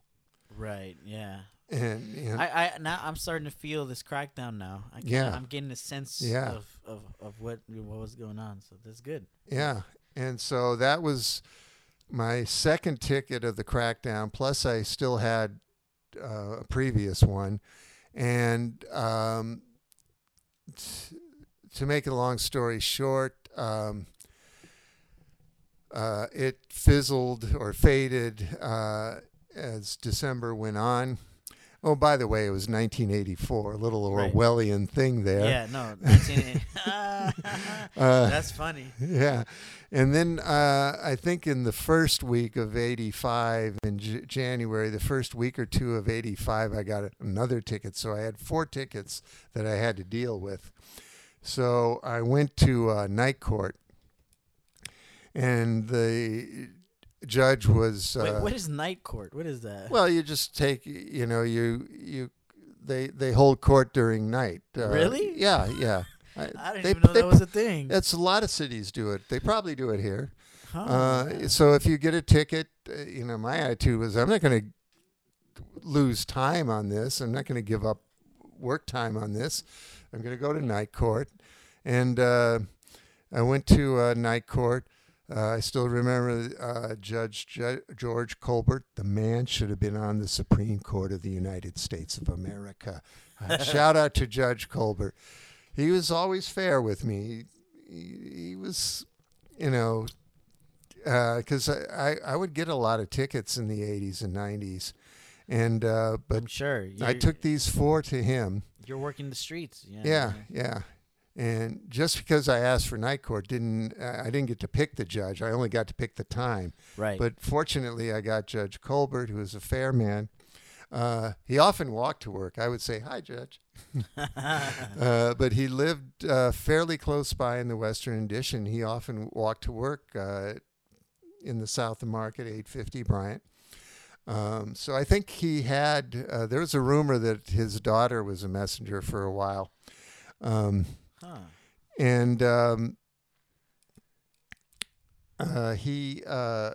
so I think he got a little respect for cycling. I just picked that up. I don't know if he really felt that way or what, but anyway, he got these 4 tickets. Now, and I pleaded not guilty to the ones I got in the crackdown on the basis of, well, I didn't even start. But I was ready to say I was in the diamond lane. I have a right to be in the diamond lane. You had an argument ready to go. And I did not run. I honestly feel that was a yellow light, not a red one. So I had arguments ready to go. But I pleaded guilty to the red lights, the one I got before the crackdown and the one I got after the crackdown. He reduced those 2, and he dismissed before I even had a chance to say anything. I pleaded not guilty, and he dismissed those. Nice guy. Fair guy. Fair guy. I do remember, since I would always go to him or go to night court and always get him, that one time he only knocked down $2 off the fine because he had been seeing me a little bit too much. And I think that was his way of saying, straighten up for a while. So I did for a while. I didn't get any tickets for a while, but I've gotten over 40 tickets. So we had this crackdown in 84. So wait, so you said you had some tickets pre-crackdown, some during crackdown, some after. What was how did it dissolve, the crackdown? Like, how did it go away? I think they just got tired of it. I mean, for one thing, it's December when you got a lot of drunk drivers. You do have property crimes. So how long did it go on for, this crackdown? It it kind of disappeared around about the third week. So about a month-long crackdown, let's call it that, just for the sake of rounding it off. Yeah. And also, the last week of the year is really slow. So we were on standby. So what are they going to do? I feel that. Yeah. So there was that crackdown. So let me make a comment, if I could, on this whole thing. Because I'm kind of... I find something intriguing about this crackdown. And that is that one pedestrian bus rider person gets hit by a messenger. Yeah. And this causes an outrage, and the police are out to get messengers, and now there's a crackdown. But messengers get hit all the time by vehicles, purposefully, sometimes on accident. There's always hit and runs being committed on messengers. Yeah. And there's never any kind of crackdown in reverse. There's never a let's find who's hurting these bike messengers crackdown. I've never seen anything like that. So I'm curious as to how maybe it's a perception of what a bike messenger is that caused the crackdown to happen, right? Yeah. Maybe they think you guys are a particular subset group of people that need to be corrected. Yeah. Right? There's this whole thing in society where people have to be corrected, right? Like, you're too free. You're doing things in a way that you have too much freedom. Like, what's going on here?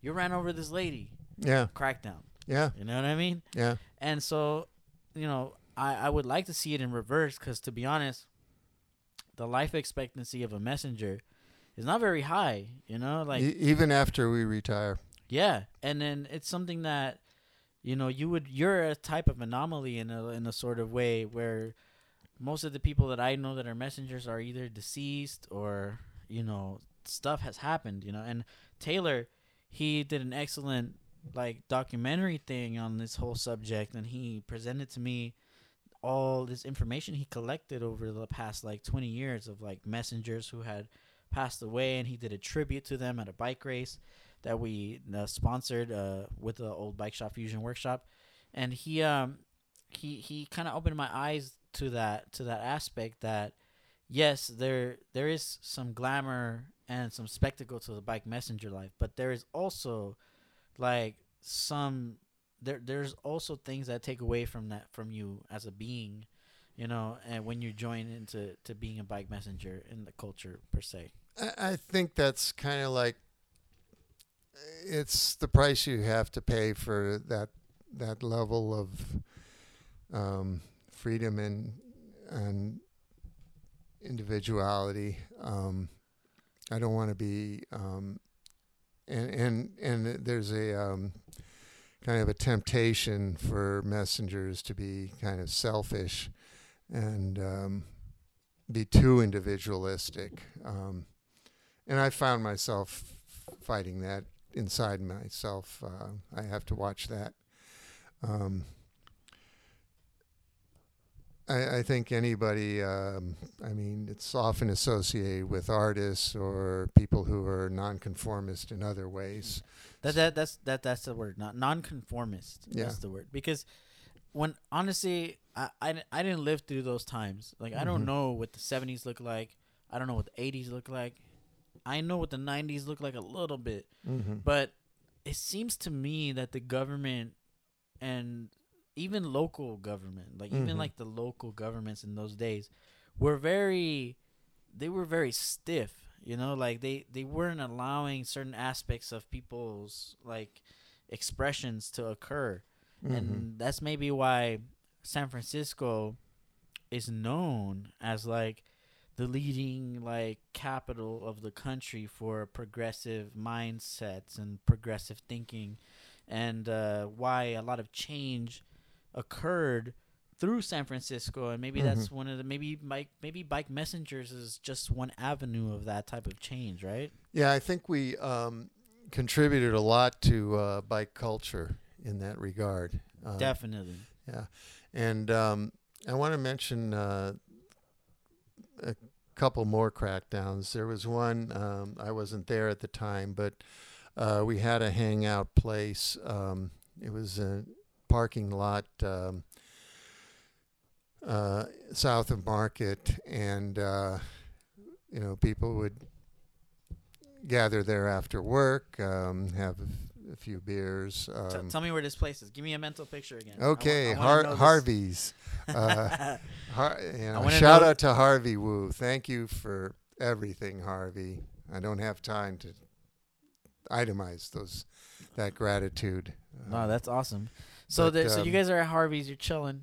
You're hanging out with the boys. Yeah. Harvey's was an old school corner store where you could get credit and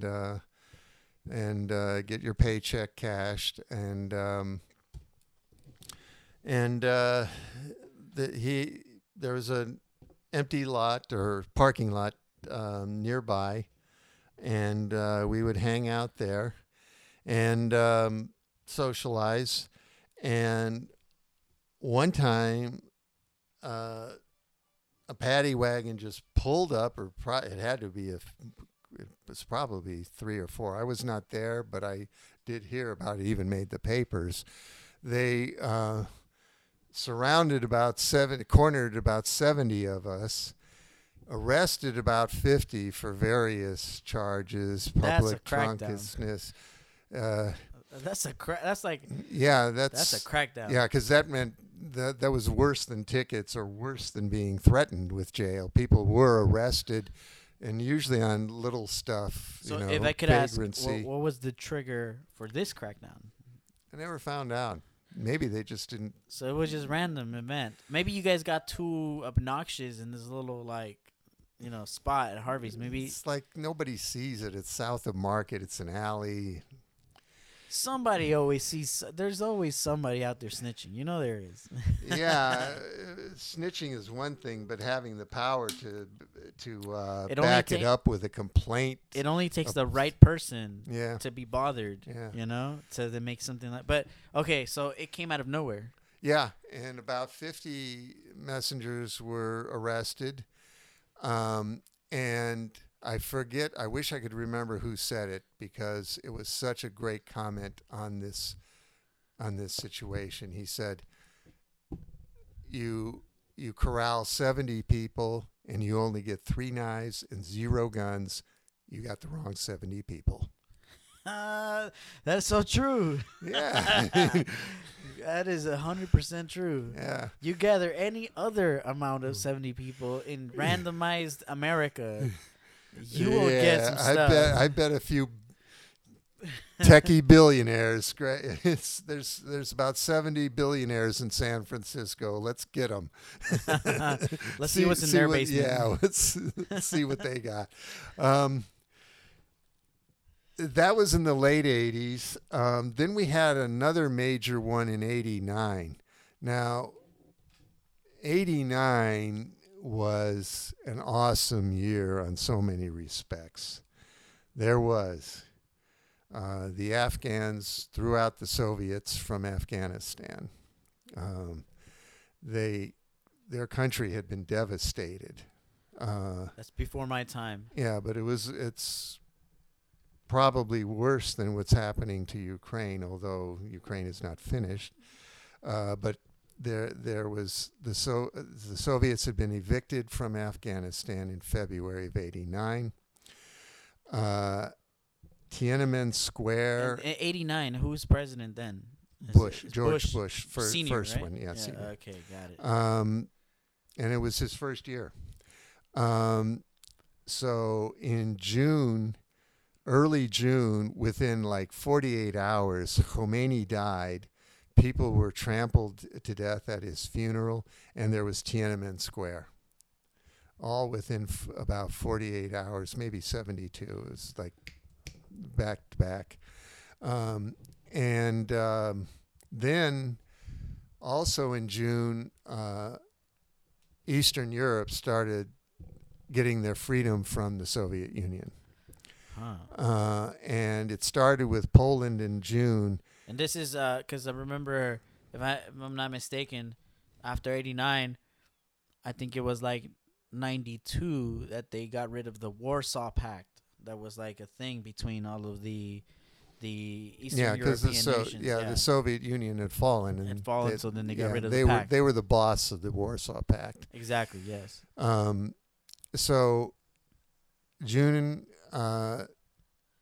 Khomeini and Tiananmen Square, and then later in June, Poland became free, and then within a few months,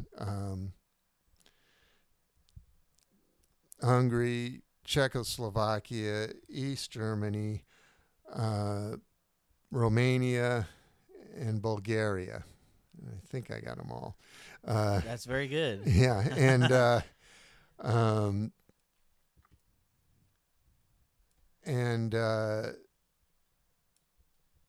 the Berlin Wall came down. Physically brought removed, down. Yeah. Shout out to Mark Rowe, who he was a messenger who was over in Berlin at the time, and they gave him a sledgehammer, and he got his pieces in. Cool. American? Yeah. Oh, And he was visiting, and he was in Berlin, and he said, "Do you want to take whack down the wall?" Sure. And September of '89, they started another crackdown. Now, the previous ones, we would fight it as individuals, as I did in court. In court, yeah. This time, we all got together, and we started meeting together and saying, what are we going to do about this? And one of the things was if we all go to court, we're going to jam up the courts. So there was that. And the other thing was Marcus Cook, who passed away in '96. He organized a riding demonstration where a bunch of us, I missed it, but I caught up with him later, and he told me about it. But what they did was they circled City Hall, and they said, I'm pretty sure he made this up, but anyway, that's what we were saying. I wasn't there, but messengers were saying, police harassment really sucks. We just want to make some bucks. And we were riding around City Hall, that whole block there. You're familiar with it? Yeah, of course. I used to live right next to it. Yeah. And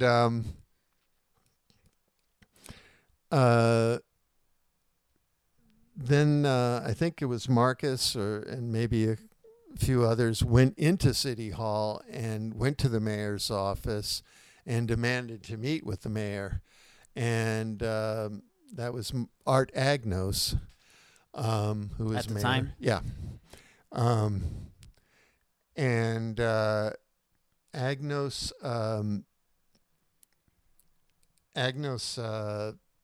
agreed to have a meeting with us. He himself would not be at the meeting, but there would be major city officials. Right. And we found out what instigated this one was that Muni, the bus and streetcar service, the rail, and cable cars, the public transportation system, which in those days was having its own problems with safety, like jumping the curb and hitting people on at least one occasion, and other safety issues. They had snitched on us, and that's what set it off. Huh. So we were scheduled to have this meeting, and how did they identify who's just by corralling everyone, or like? No, again, they were doing the same thing. They would have these dirt bike cops go after us, get us for running red lights or for gray area violations. Gotcha. And so it wasn't a roundup, but it was like a over time collection of people. I gotcha. Yeah. And this time I did not get a ticket, but I did get to go to the meeting. And when I got to the meeting, there was a messenger there who had been at the meeting, who was there to to be at the meeting, and he told me later that all these other officials were saying, "Well, where are you guys? Come on, you wanted this meeting." Right. And he was feeling kind of on the spot, and he said, when he saw me, when he saw us come in, but he said when he saw me, he said he'd never seen anybody look so mad. And the funny thing about it is that I have this look of being mad that I wasn't really trying to be mad. I mean, I guess I was mad, but I wasn't really trying to look mad. Right. But there's there's a saying for that now. Like girls on Instagram, they call it resting bitch face, where you're just like in rest mode. Somehow you give off the impression that you're upset about a particular something, even though you're really not. They call it resting bitch face. There's a new word for it now. I think they have to modify it because none of us were bitches that day. None of us. As he said he'd never seen anybody look so mad, but he was also relieved to see there was about 5 or 6 more of us, plus him. His name is Michael. I haven't seen him in almost about 30 years. Wow. And he had one of these foot-long Hungarian last names that I can't read. But shout out, Michael, if you can. Shout out. If you're out there.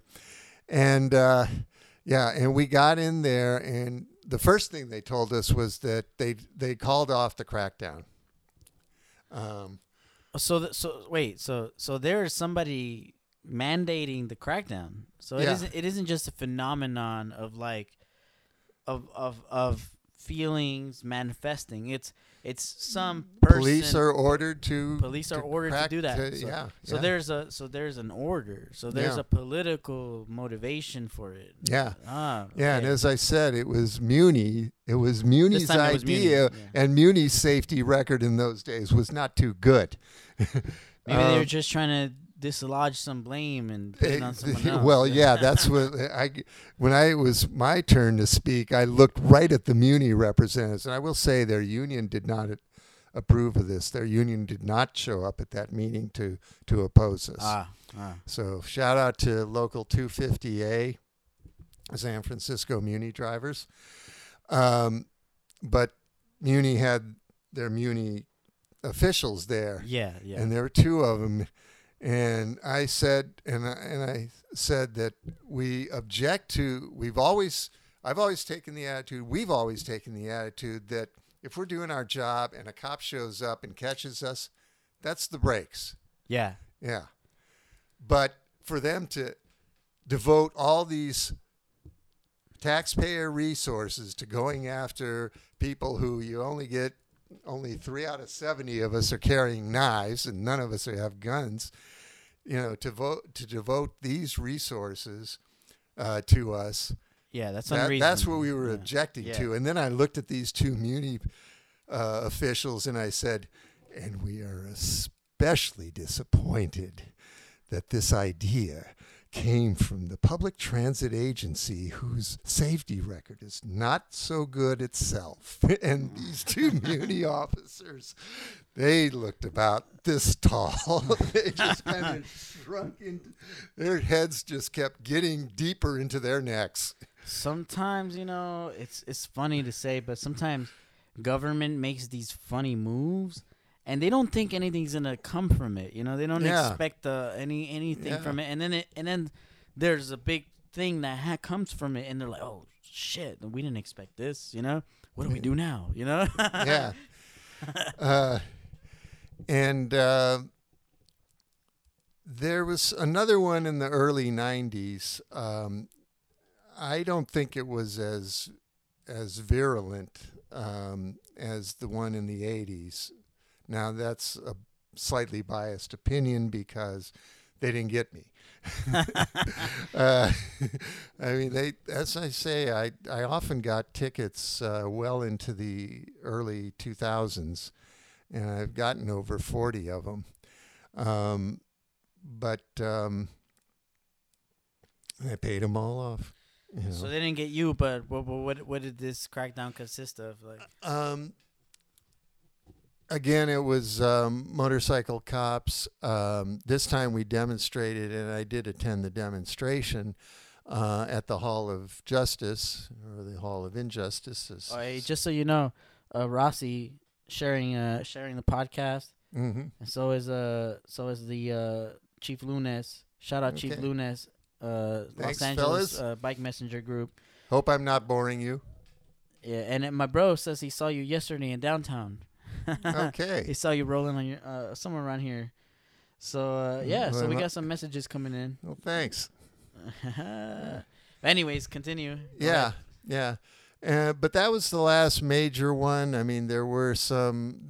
We would hear like that one cop would park at a certain place and in the Financial, and he would get every bike messenger that went by.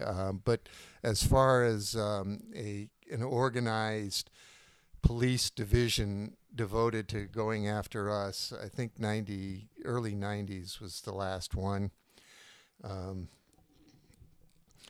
And And this is the one that you're telling about now, right? This is the last time you saw an organized crackdown. yeah.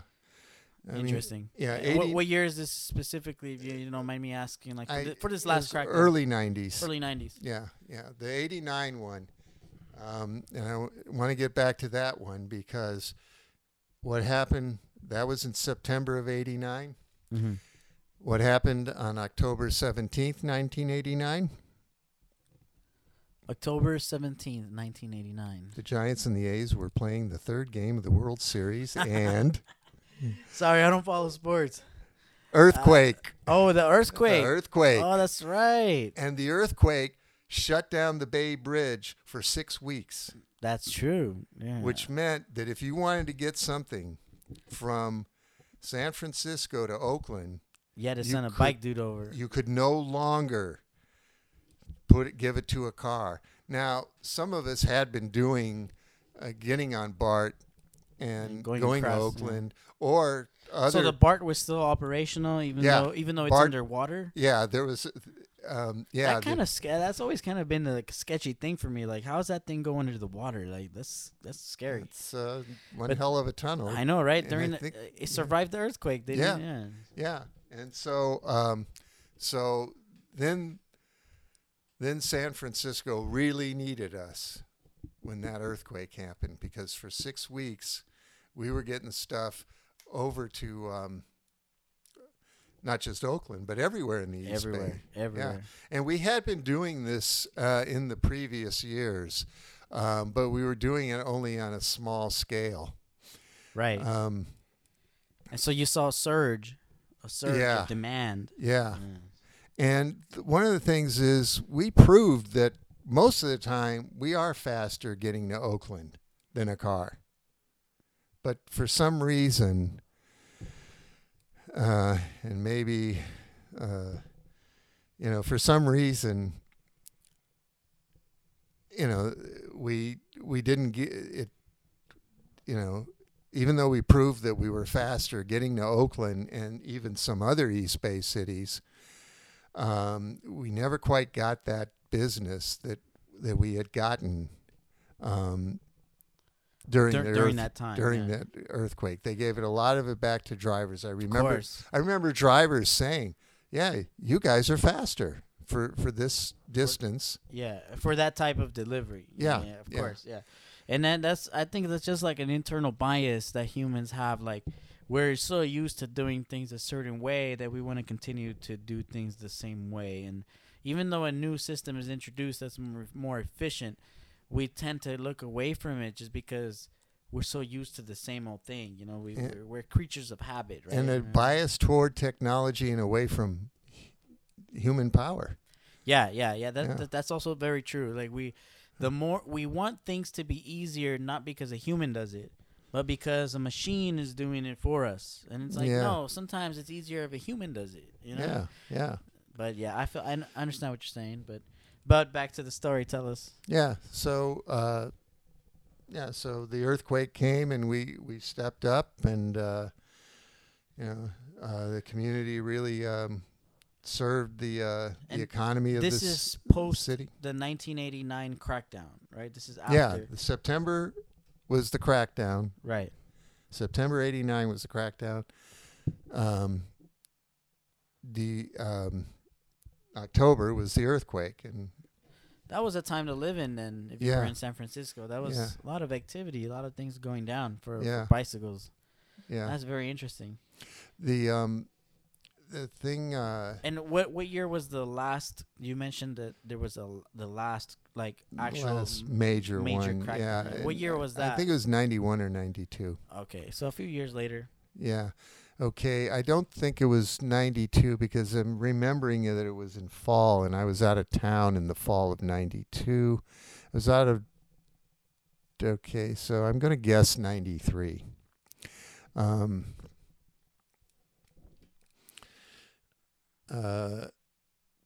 And so, oh yeah, I was saying that we had been in the years before, we had been expanding our territory. We were most bike companies, they have what's called a short board and a long board. Short board would be Financial District, Union Square, North Beach, Downtown metropolitan area. Downtown, and then you might call the long board the greater downtown, out to Van Ness, Civic Center, into the Mission, farther into South of Market. Okay, the outskirts. Yeah, but still pretty much the northeast corner of the city. But a lot of us, so that was short board was real close downtown, and then the greater downtown for the longboard. Well, one company, Speedway. You rocking the shirt? Yeah. I see it. Yeah, Oh, and I. It shows the back of the shirt. Shows the back of the shirt. Yeah, get up here. Now, this I did put on myself. They wouldn't let me do it while I was working, but Of course. but here it is. Oh snaps! Yeah, and that 97 was my number, and So you had the shirt made recently? I had the work done on it. Or in recent times? Yeah. I had this shirt for over 20 years, but so what I do is when I wash it, it's inside out, so the lettering is preserved. It's getting a little cracked here and there. That's cool. Yeah. What was happening was at Speedway, the short board was the greater downtown area. Their walking board was the walking messengers at Speedway was the smaller downtown area. Right. And their longboard, we're talking about bicycles, Yes. was the same as was getting bigger and bigger, going out. I was not working at Speedway at the time, but I was working at U.S. Messenger, and that was the biggest. It was one of the big three. There was Aero Messenger, Aero Messenger, U.S. Messenger, and Western Messenger. Those were the three big fleets of cyclists. And I don't know about Aero, and I don't think Western was really expanding their territory. Maybe. I had heard sometimes that Aero Messengers might occasionally go far, but at U.S. we were really trying to push for getting throughout the city and getting beyond the city. So this is like the great expansion in terms of messenger historical. Our territory. Yeah. So this is a time of, and what year is this? This was starting in the 80s. Okay, gotcha. And so. We're and I remember the first time I went out of town. I was at U.S. Messenger, and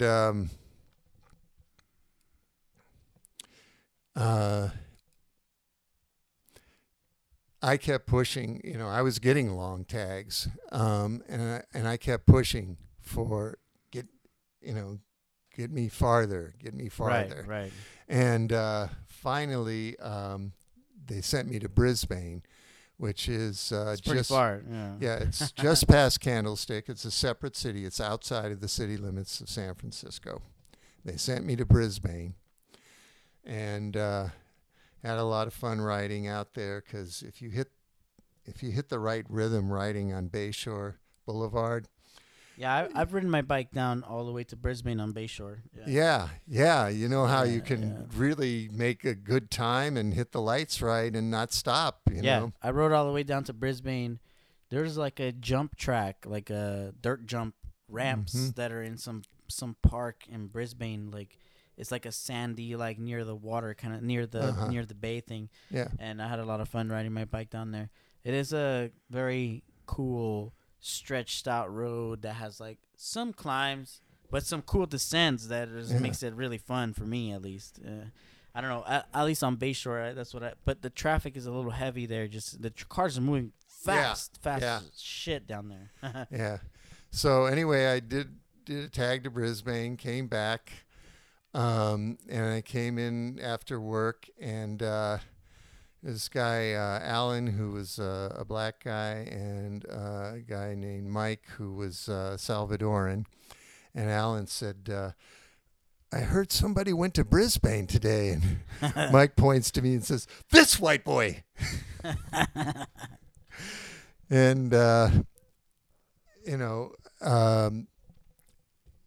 eventually, and I would start going, so that proved that we could go far and fast. And, we were expanding our territory. You consider yourself a pioneer of distance as far as Bike Messenger work goes? There was a lot of us, a pioneer, yes, but don't be modest. Just okay, like you were a guy. You went far. You went fast. I went far, sure. Nobody will believe me today that I went fast, but back in those days when I was younger, sure. But yeah, there were, the other companies were expanding their longboards, and I remember when I went to work at a company, he said the guy's his name was Harry, but I can't remember his last name. Anyway, he said, "Okay, Howard, you can work here, but I don't want you going to Oakland or outside of the city." Because I got drivers up the ass, and I was actually I had a falling out with my previous employer, so I was kind of like, I need some work here. So, okay. About 2 weeks after I got hired on there, they said, by the way, can you do this Hayward? Hayward, now that's far. Yeah. I mean, it's all on BART. Of course it is. Yeah, there's no way to get across the bay. For people that don't understand what we're talking about, and because there's a lot of Angelinos listening to this right now, but basically, earlier we mentioned the Muni, and that's sort of like the metro rail system, which you wrote today, right? That's like the over-the-top metro rail system, except all of it is connected here. There is no BART here. There is no super fast speedway. It's not as fast as BART, but the metro covers a similar distance. But it's just not the fast underwater cool BART thing that we have over there.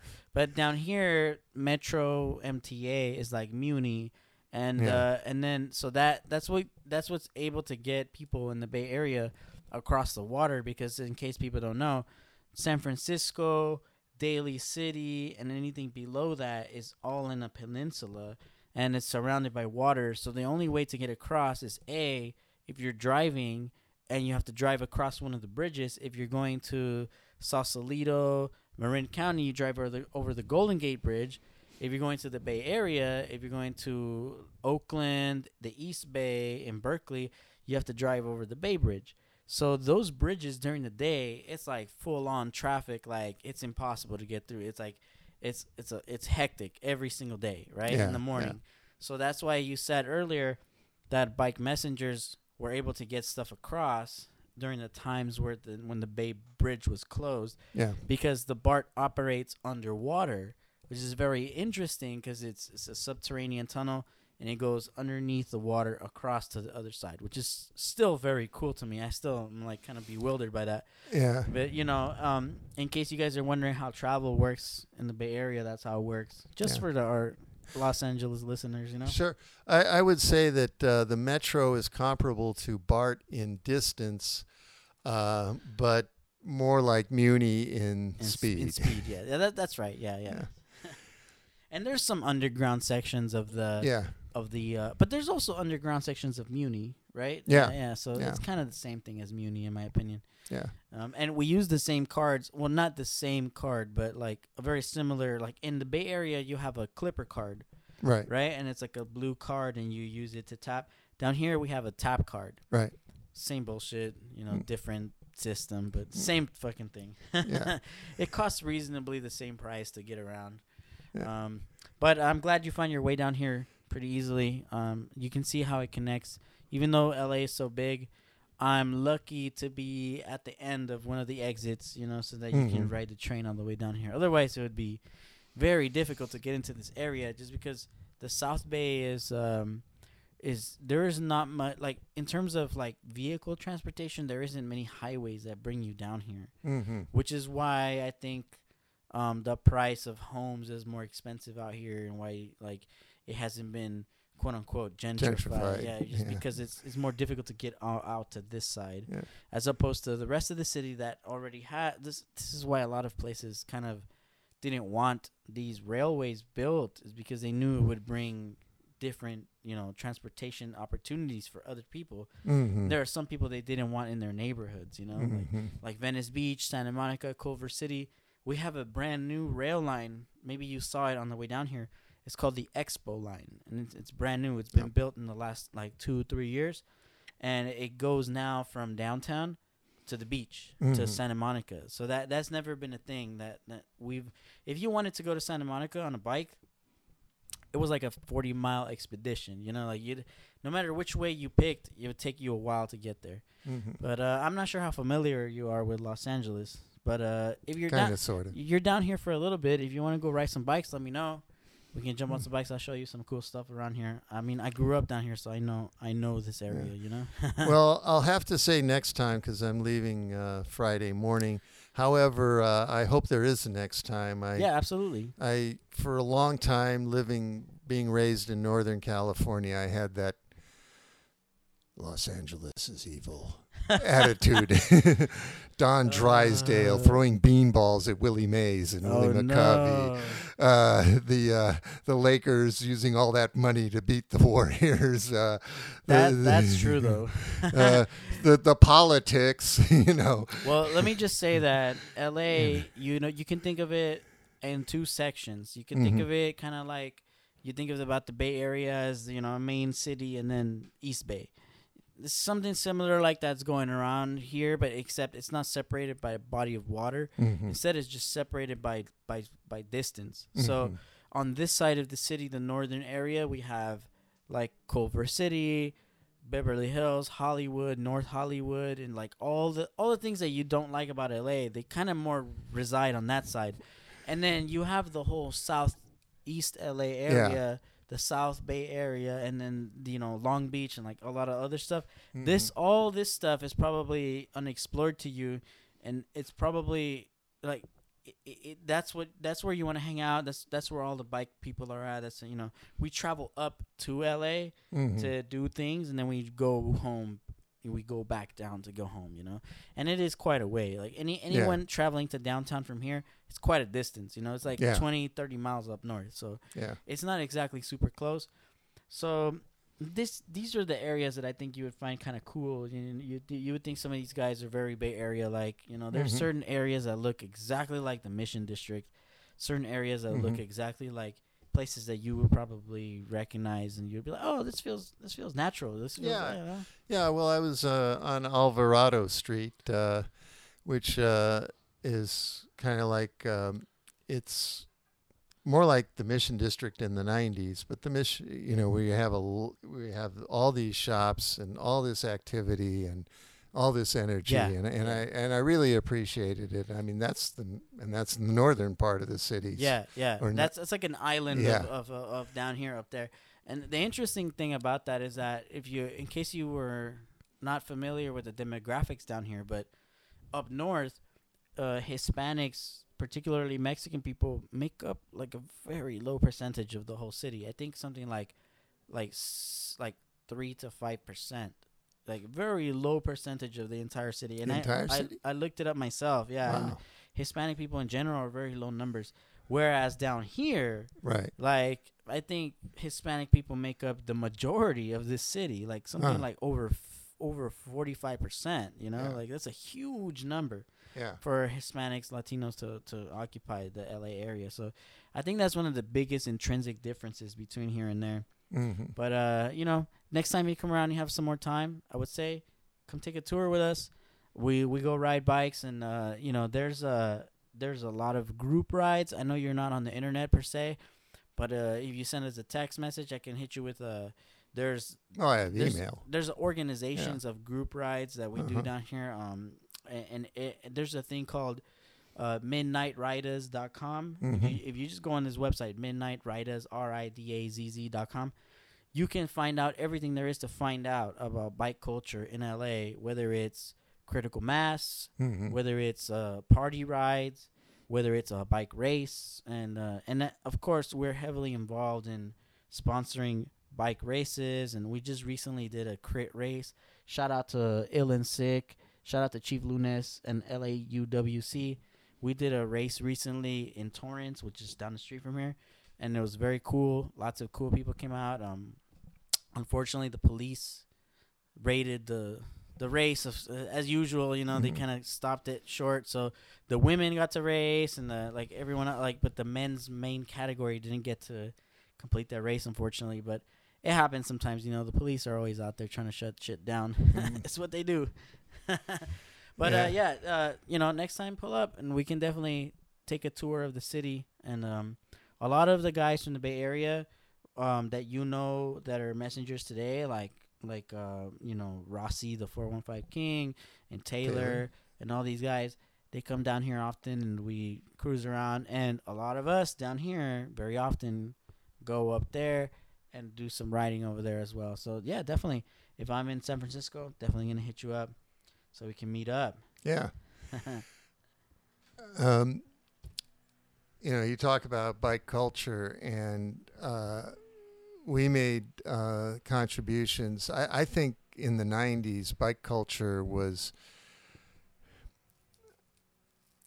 I don't want to say that it was at its height, because I want its height to be now, but I just feel that way. And I kind of feel, at least in the Bay Area, I'll speak for the Bay or about the Bay Area, I think that our bike culture, and now I'm talking about in general, not just messengers. I think everywhere. I think in general, I think bike culture was a lot bigger in the early 90s than it is now. Only because it was more accepted as a form of transportation. There wasn't so much stigma behind it, you know? Like, it was just cool. You can tell, as a bike mechanic, I can tell you can tell what eras of cycling were good and which ones weren't, just by looking at the bikes. Like, if you look at a bike that was made in the 80s, it's really not that good. Those bikes are very heavy, produced with very mild steel. They were not very good. But when you look at a 90s bike, like an early 90s road bike or mountain bike, they were very good bikes. Like, it means that people were very active in terms of cycling, and they really wanted the best in terms of what they could ride, you know? Yeah. So I see end of that the a lot. Cold War, so titanium was freed up from the defense industry. And we started to get some of that in Yeah. the bikes. Yeah. Yeah. And it was great. This is I love titanium bikes. That's my thing. I have a few myself, and I'm obsessed with those things. They're You'll have pricey. to get me one someday. They're pricey, but they're totally worth it. Okay. I could tell you that. I love them. But anyways, sorry to distract you from your point. But yes, I do agree that in the 90s, cycling was important. Yeah. You know, more so than it is today. But that doesn't mean that it can't become what it was. I think it's on its way. You know, it's on its way. We just need to nudge it over a little. We need to help it. Yeah. Right. $6 a gallon might that might help that it. might nudge it. Yeah. I mean, as I mentioned earlier, a lot of bike revival in the 70s because people did not want to pay what would now be the equivalent of $12 or $15. Now, as far as that culture in the 90s, that 90s revival, a lot of that did come from the messenger community. And there was always kind of this socioeconomic class difference between us and the commuters, who in San Francisco are usually represented by the San Francisco Bicycle Coalition. And let me tell you now that this particular coalition is a tricky one.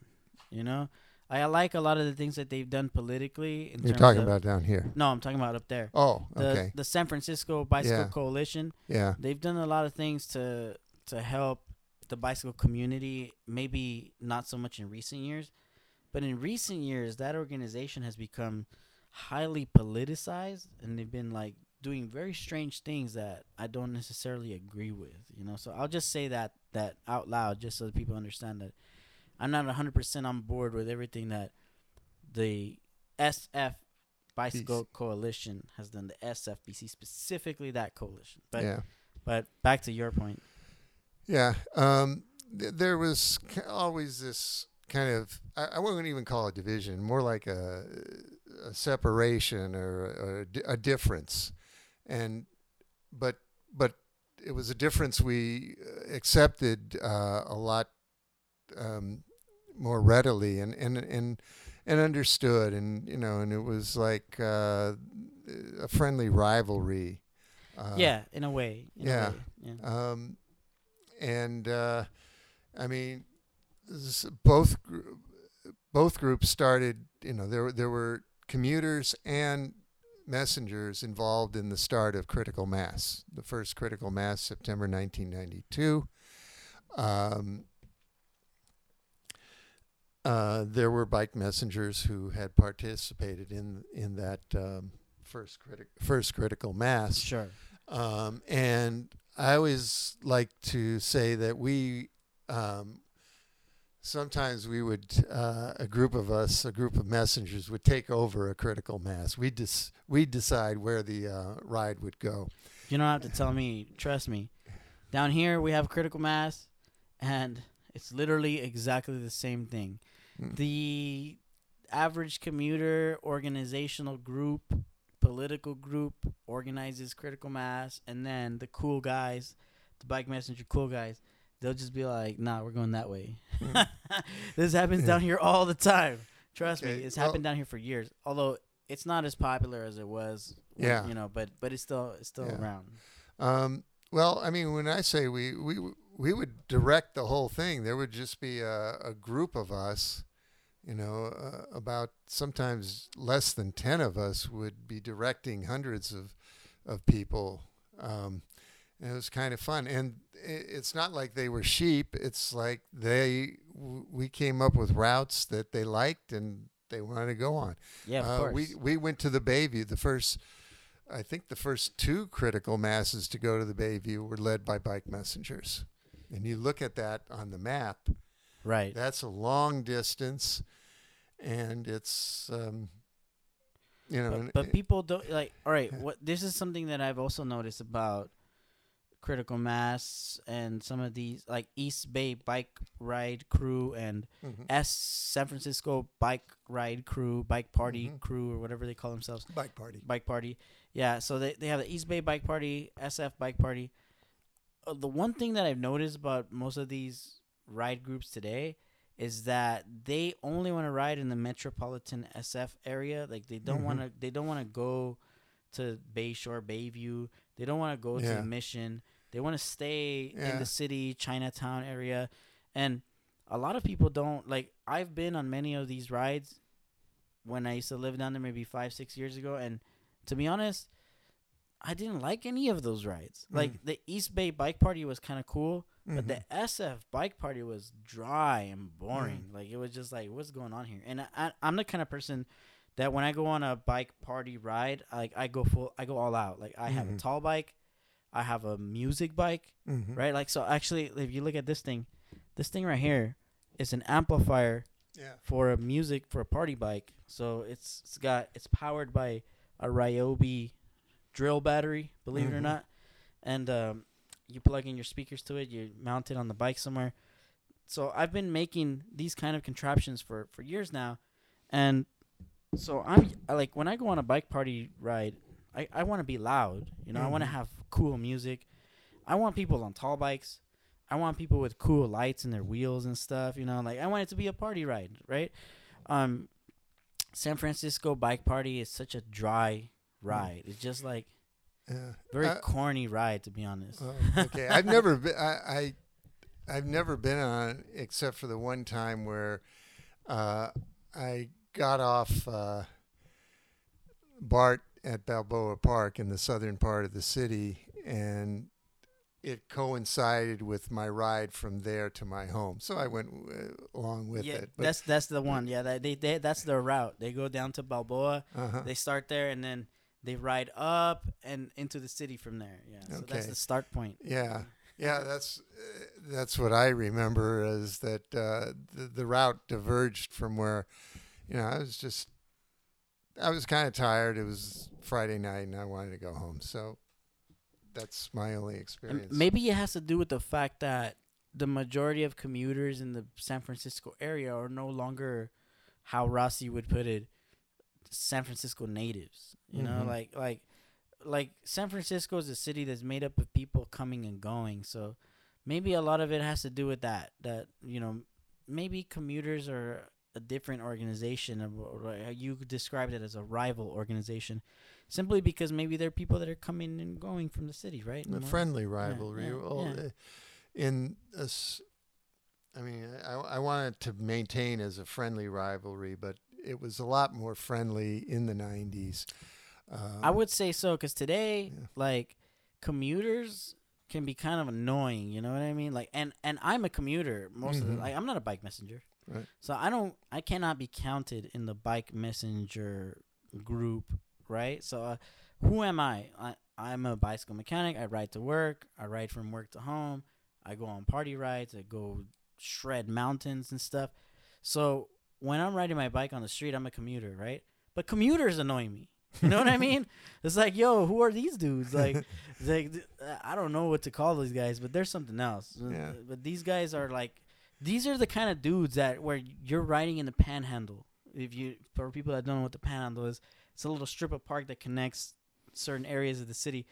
You're riding in the Panhandle, and there would be a guy who pulls up next to you on like a brand new bike, and he's just like, on your right or on your left, and like announces himself, turns on his blinker, goes up in front of you, passes you, gets in your way, has like pannier bags that are like hard to navigate around, doesn't go too fast but doesn't go too slow either. Like, I don't know, there's a new type of commuter. You know, I Mhm. can't quite put my finger on like what it is or like how to describe them, but there's a new type of commuter, and they're doing something different. Okay. Um, whenever they get on my nerves, I just say, well, at least they're not in a car. That's very true. That's very true. Especially if they're not riding well, they're not going to drive very well. That's exactly my next point. Is that, all right? Maybe these people are applying their driving habits to the bicycle, as this is like a new phenomenon to them, right? Maybe they're applying some of these habits of driving into the bike, and maybe it's just taking a while for them to dissolve some of these bad habits. Let's call them bad habits, right? Yeah. But at the same time, I wish that more people would ride a bike, because maybe their driving would get better. You know, maybe Yeah. they would understand speed better, understand, navigation better, where they're going. They'll be more aware of their surroundings, who they're driving next to, how close are they to stuff, you know? I think it's very strange that someone can go from taking a test on paper to driving, and they don't understand these fundamental like physical properties. It's of, too you know, easy to it's get a too driver's easy. license. Yeah. Yeah. And I think that's our political economy, you know. You know, it's getting, right now in LA, something funny just happened. Actually, not LA, all of California. Uh-huh. You don't need to go to the DMV to take a driver's physical test anymore. You can do it online now. But don't you still have to drive a car? No, Not for your first one? not right now, because of COVID and all the, That's an excuse. yeah. So of course it An is. But excuse to keep people in cars. they want to keep people in cars, but also it's maybe costing them too much money to have to process these many people trying, new drivers. So they're finding easier, cheaper ways to do that. And one of them is make them go online, make them go on the website and sign up there, and I wish they'd find a way to, if they want to save money, is not have so many people getting driver's licenses. I mean, But then you can't pay the tickets if you don't have a driver's license. Then I paid my tickets. I was on a bike. I bet. That's the worst thing about a bike is you still get tickets, and you're not even driving. I accept that. I think it's part of a price.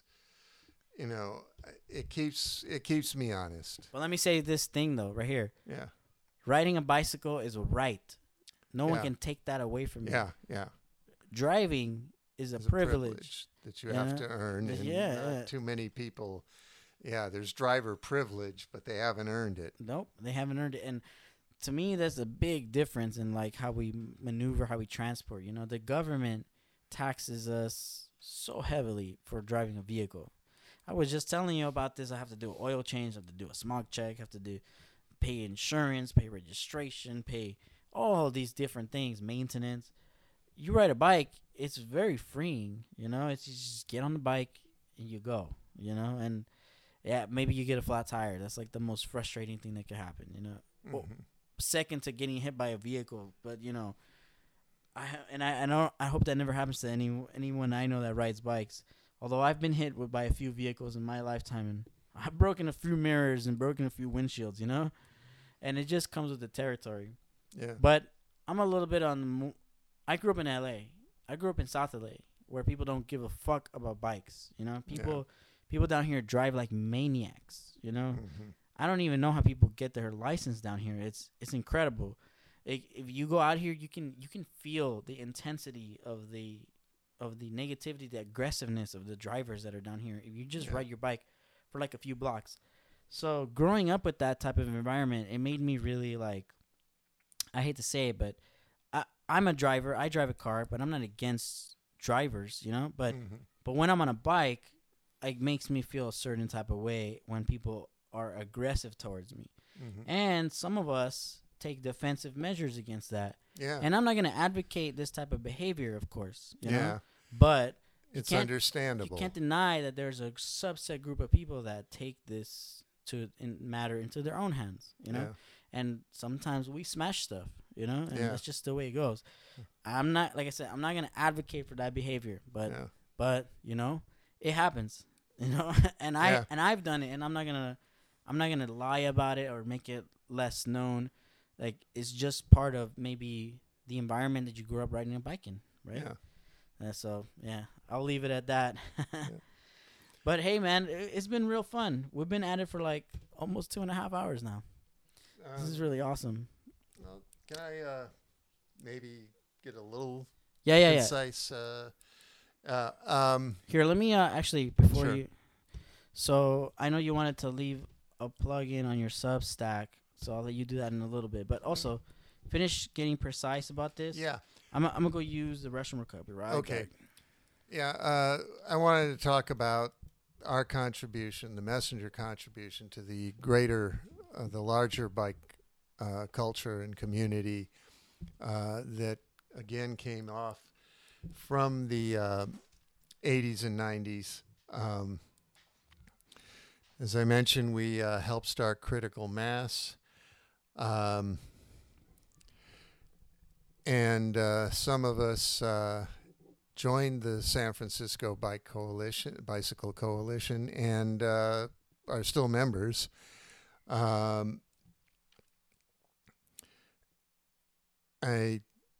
mentioned, what I really should mention is the Cycle Messenger World Championships. When I first became a bike messenger, I had two dreams. One was that there would be an international championship of bike messengers, and that there would be a union of bike messengers.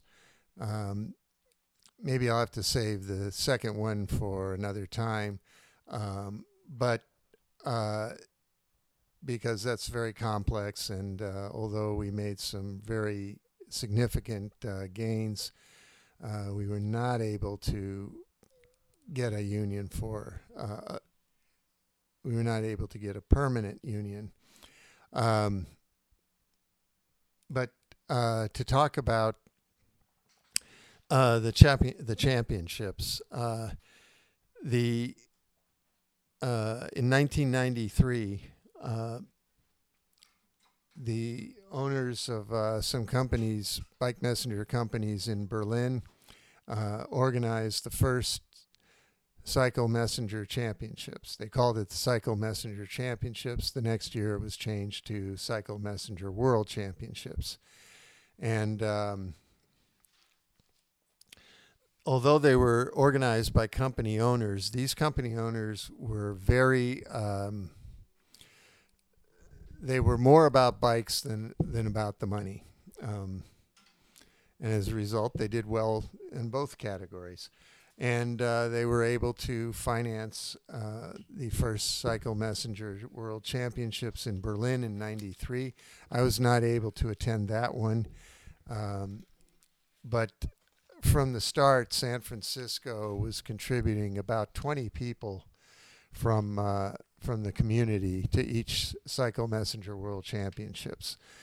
We often call it the Worlds. I think that's what we called it back then, the Worlds. And I think people still call it that.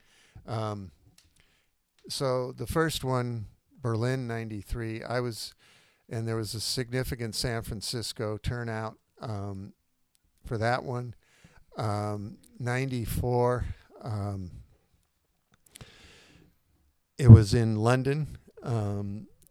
Again, a significant turnout, about 20 of us.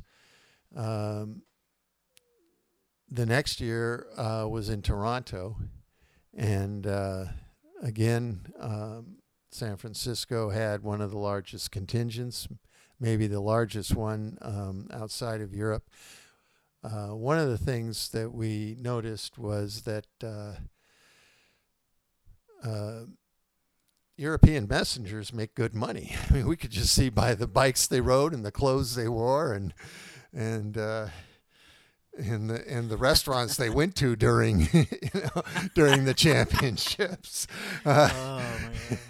So that and that was, I think, a contribution to the effort to want to unionize. So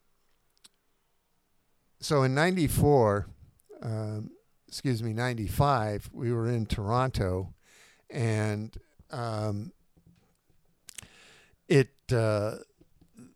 there was an open air meeting at the awards ceremony. After the awards were handed out for the various categories, it was put out for a voice vote as to where it would be held in '96. And by a voice vote, it was overwhelming for San Francisco. And a lot of that credit, the majority of that credit goes, again, I mentioned Marcus Cook for his work on the against the '89 crackdown. He also had helped organize support for San Francisco in '96.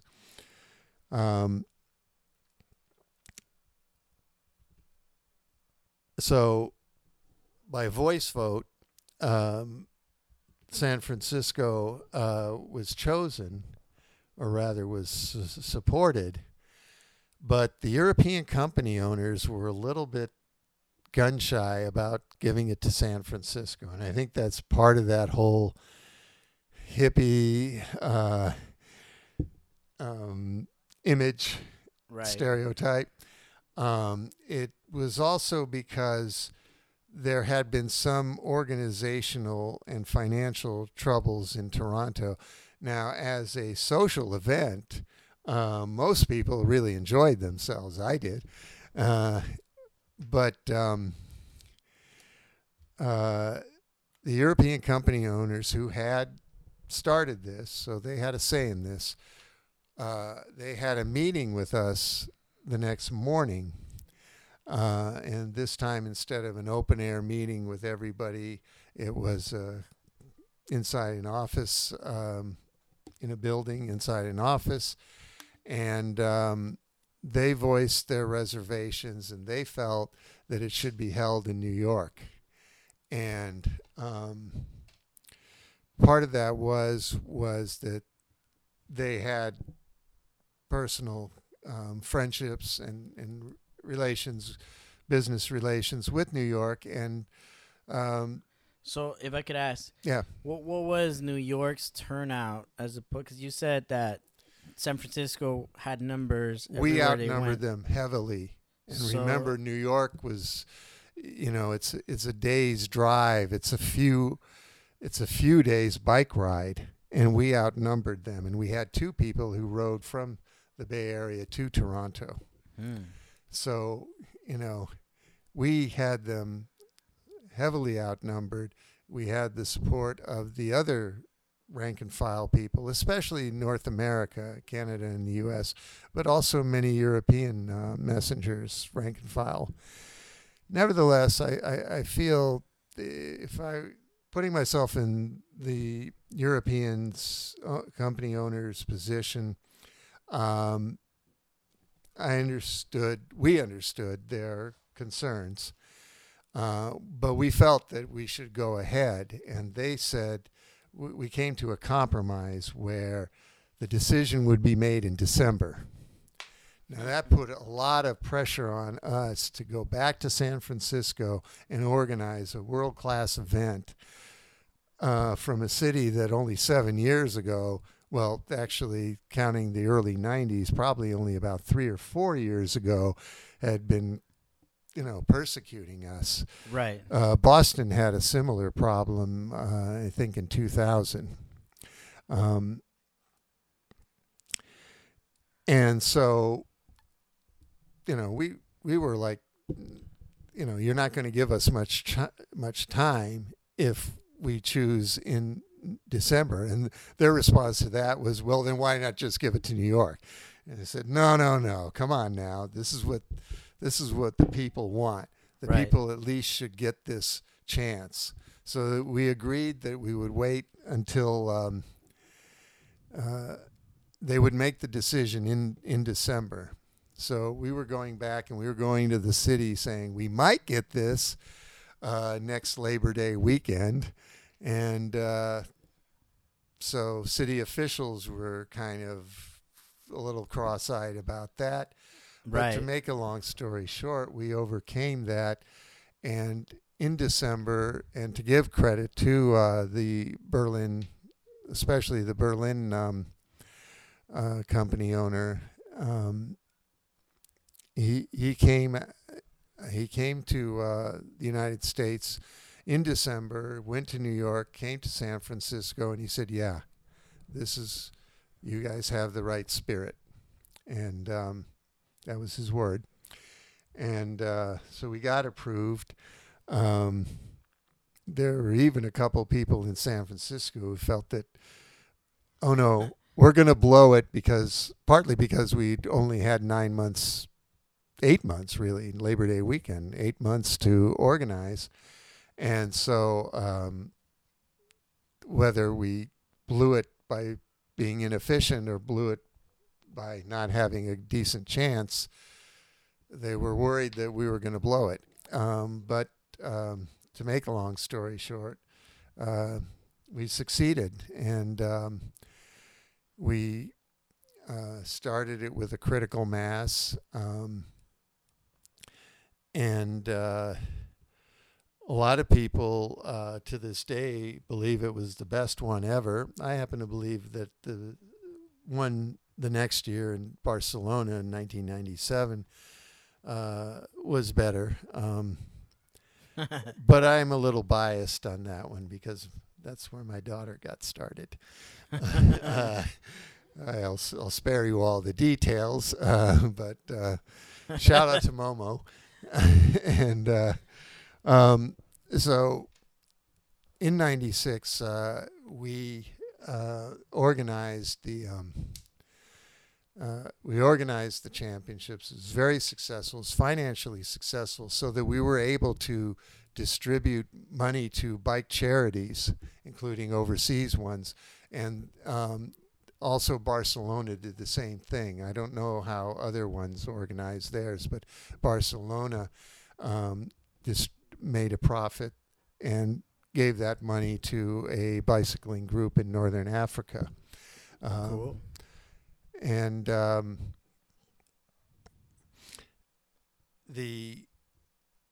that had a very positive effect on bike culture in general in San Francisco, and also in our relations with the city. And I remember one time, just a few months after the championships, I was running a red light, and at the last second, I saw a cop sitting on his bike diagonal from me. We used to call it kitty corner. And I thought, oh, well, I'm in the middle of the intersection. I better complete this. But as soon as he saw me, he did this. He went. For those of you old enough to remember Hogan's Heroes, Sergeant Schultz. He just turned his head right away. I see nothing.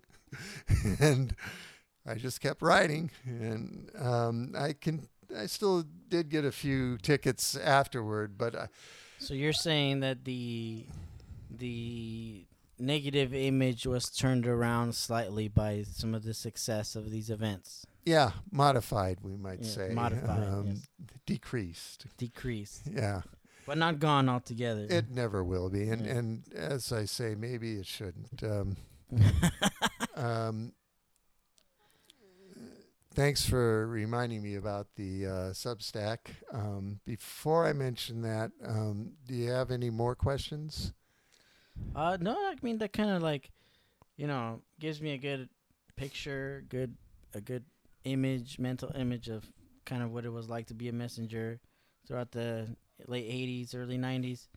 I am curious how you continued on riding bikes into the last 2 decades, like the 2000s and the 2010s. What kept you going on your bike throughout all those years, as opposed to, many other people don't really make it that long?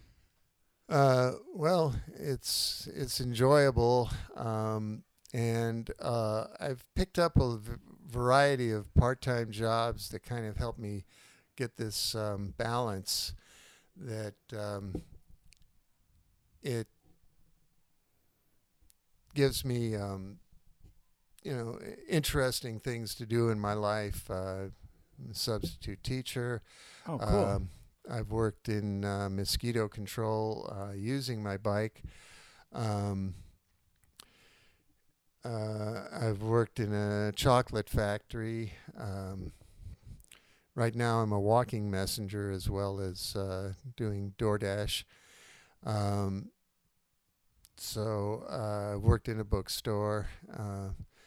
I've had lots of opportunities. And so would you say, because the average bike messenger attitude is this hyper aggressive, like, I want to do everything all at once kind of attitude, and is that short lived? Is it better to maybe play things out in the longer run? Is it better to let things happen in their own time? It seems more like you're just kind of cruising now, like you're just letting things happen how they want to happen, kind of thing. Yeah, I was until COVID. I mean, I did have, I was working at Specialty right up to COVID. Um, I mentioned, I mean, even in your writing, like for yeah, example, like you may still be a bike messenger, you may still do deliveries, but yeah, are you more relaxed in how you manage the each even down to the each delivery? Like, are yeah, you like? Cause I know like, all right, people drive their cars, they get road rage, right? yeah, yeah, But people ride their bikes. Sometimes they get upset too, you know, yeah, with the yeah, traffic and with all these things. Like, yeah. does that stuff affect you less now, or are you more like just kind of chill about all that stuff? I think I am more chill because of the fact that I don't, I don't have to work full time. Um, I'm old enough to collect Social Security, so that is nice to know that I make rent. Yeah, and you're lucky enough to collect it while it's still there. I mean, Yeah, I'm afraid that when I reach the age where I can collect, that there's not gonna be nothing there for me. You know? it's yeah, and it's such a good thing. I mean, I remember when I started working. My first job was working as a farm laborer. I picked blueberries, picked squash, and a few other crops because we were, in Santa Cruz County, and the opportunity was there. And when I got my first check, I didn't know about deductions, and I said, "I'm paying taxes? I'm just a kid." My dad says, "You're working, you're paying taxes." But I also understood that I was paying Social Security, and my grandfather started getting it. I think the next year, and it was So a good you feeling. saw it. You saw it in Yeah. action. Yeah. Yeah, it was a good feeling knowing that I was helping my grandfather, and and now I'm collecting money that my daughter is contributing to me. So That's interesting because I'm sure you realize that today, so especially excuse in me. So I San- do hope it lasts long enough for her and you. I do too as well. Yeah. But I was saying that especially in San Francisco, the anti-government sentiment is like very strong right now, right? So like I've noticed that right now, even considering paying taxes or these simple civilian things that we've known for so long are now looked at in a different light, right? Now everything that the system does, the system is now oppressive, and there's whole classes of oppression now, and there's like this whole thing where like no one wants to contribute or participate in this anymore, and everyone thinks that they deserve more than they have, and it's a strange world we live in today, you know. So I do hope that things kind of take root again in the what's considered like American values, right? Mm-hmm. I do hope that things go back to that. I hope that bikes are not demonized the way that they have been for so long. I hope that, especially if you're from LA, you know that if you ride a bike in LA, you're instantly judged as a poor person, you know? Yeah. Like that's bad? Yeah. Yeah. Like if like you don't have a car, why? You know? Are Yeah. you poor? Like the only people that ride bikes down here are like crackheads and like tweakers and stuff like this, you know? Like Yeah, according yeah. to everyone else, you know? Yeah. You could spend $7,000 on an e-bike. When the police pull you over, it's still just a bike to them, you know? They're still just going to either confiscate it or arrest you or give you a ticket or whatever they're going to do, you know? So I really hope that this stigma goes away. You know, I hope that Yeah. we can get to a point where bikes are considered a good thing for the Yeah. environment, for people. It's the right way to transport yourself. I understand that people have to drive, especially in LA, and in so many other parts of the country. I understand that, and we have to move our economy and our culture away from that. Yeah, think about this for a second. Did you know that in LA specifically, I think like 70% of all transportation that occurs in a vehicle is within 5 miles. Yeah. So like you can get rid of the usage of vehicles for Yeah. like 60% at least, Yeah. just by using a bike within 5 miles, you know. And using, you know, vehicles are necessary when transporting large objects or going further distances. That's totally acceptable. I accept that, you know. Yeah. I use a vehicle when I need to go do certain things, but within 5 miles, you know, going around the corner like to get like cigarettes or a beer or something, like don't drive over there, you know. Just ride your bike and get it real quick, Or like, walk. or walk. Yeah. Yeah. I hate walking though.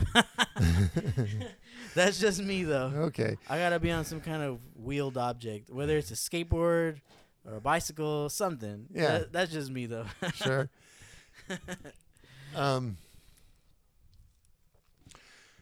But yeah, dude, Yeah. it was this lovely conversation. If you want, plug in your Substack. Yeah. And let us know. Okay. I participate in Substack, which is an online writers forum. I write about a variety of things. I just finished one about miner's lettuce, which is a native plant that is edible and a very cool plant. That's why I wrote about What's it called? miner's lettuce. Oh, And I think it's native to this area.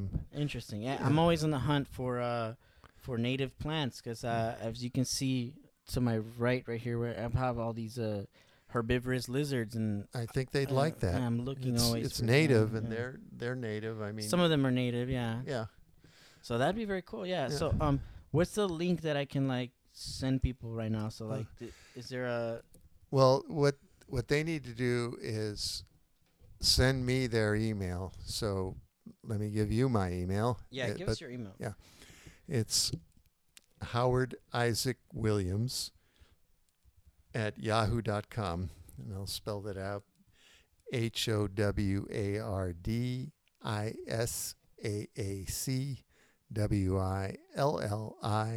HOWARDISAACWILLIAMS at yahoo.com. You send me an email asking to get on my Substack, and in addition to the recent one about miner's lettuce, I also write about daylight savings time. I have one about the crackdown. We talked about the 1984 one. I wrote about that. I wrote about our first toy drive, which maybe next time we can talk about. Bike Messenger toy drive. I have your email here in the chat. So for anyone listening, just go in the chat. If you're on YouTube, Twitter, Facebook, wherever, just hit the chat and you'll see it there. Click on the link, and then you'll get on his email list. Yeah, subscriptions are free if you mention this podcast. Cool. If you mention Rick and DJ Occult, just mention that you saw this show, and you will get a free subscription. I'm going to close by just giving you some numbers. 191. That is the most weight I have carried on a bike for a delivery. Cool. 30. That is the number of cities I have delivered to inside the Bay Area. 5. That is the number of counties that I delivered to in one day. That was a challenge, and it took me a little while, but I made it. And 6 is the total number of counties I've done in my career. But that most important one is the 0. That's the number of pedestrians I have hurt. As I say, I've bumped a couple, but nobody got hurt, and I'm grateful for that. And that's the one I want everybody to go for. And if you've already got 1 or 2, just keep it. That makes 0 for the future. Yeah. Awesome. Hey, how about the inverse? How many times have you been hit on your bicycle? I can't really count, and I mean, most of them were also bumps, although getting bumped by a ton of steel is a little bit different than 200 pounds of flesh and bone. And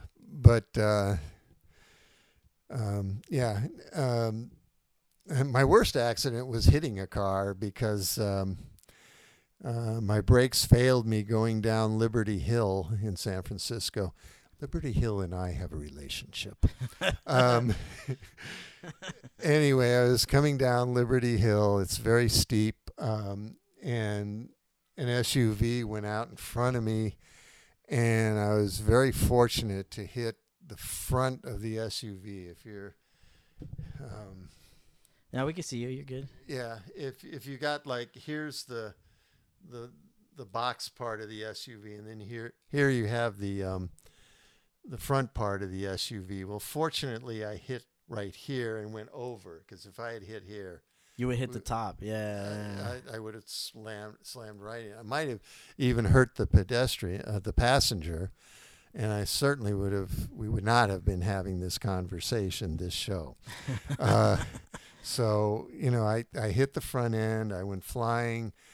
I bounced, but I had a broken a hairline fracture on my shoulder, a little bump on my head. That was the second bounce. Some road rash on the arm for protecting myself. That's how it goes down. Yeah, and but that was then. That was in 1999. I'm still riding. And let's hope that we all keep riding, because the bike, not only does it show us things that we wouldn't see otherwise, but it keeps us fit. It's just, bikes are awesome. But I appreciate you coming down here and chatting with me. Give me a fist bumper here. Yeah. I'll check in with all these dudes. SF Bike Messengers, LA Bike Messengers. I'll share this. I'll post it all over the internet. But yeah, so happy you get to stop by, and I hope you enjoy the rest of your days here in LA. Yeah, down here. I think I will. Yeah. All right, listeners, we're about to sign out.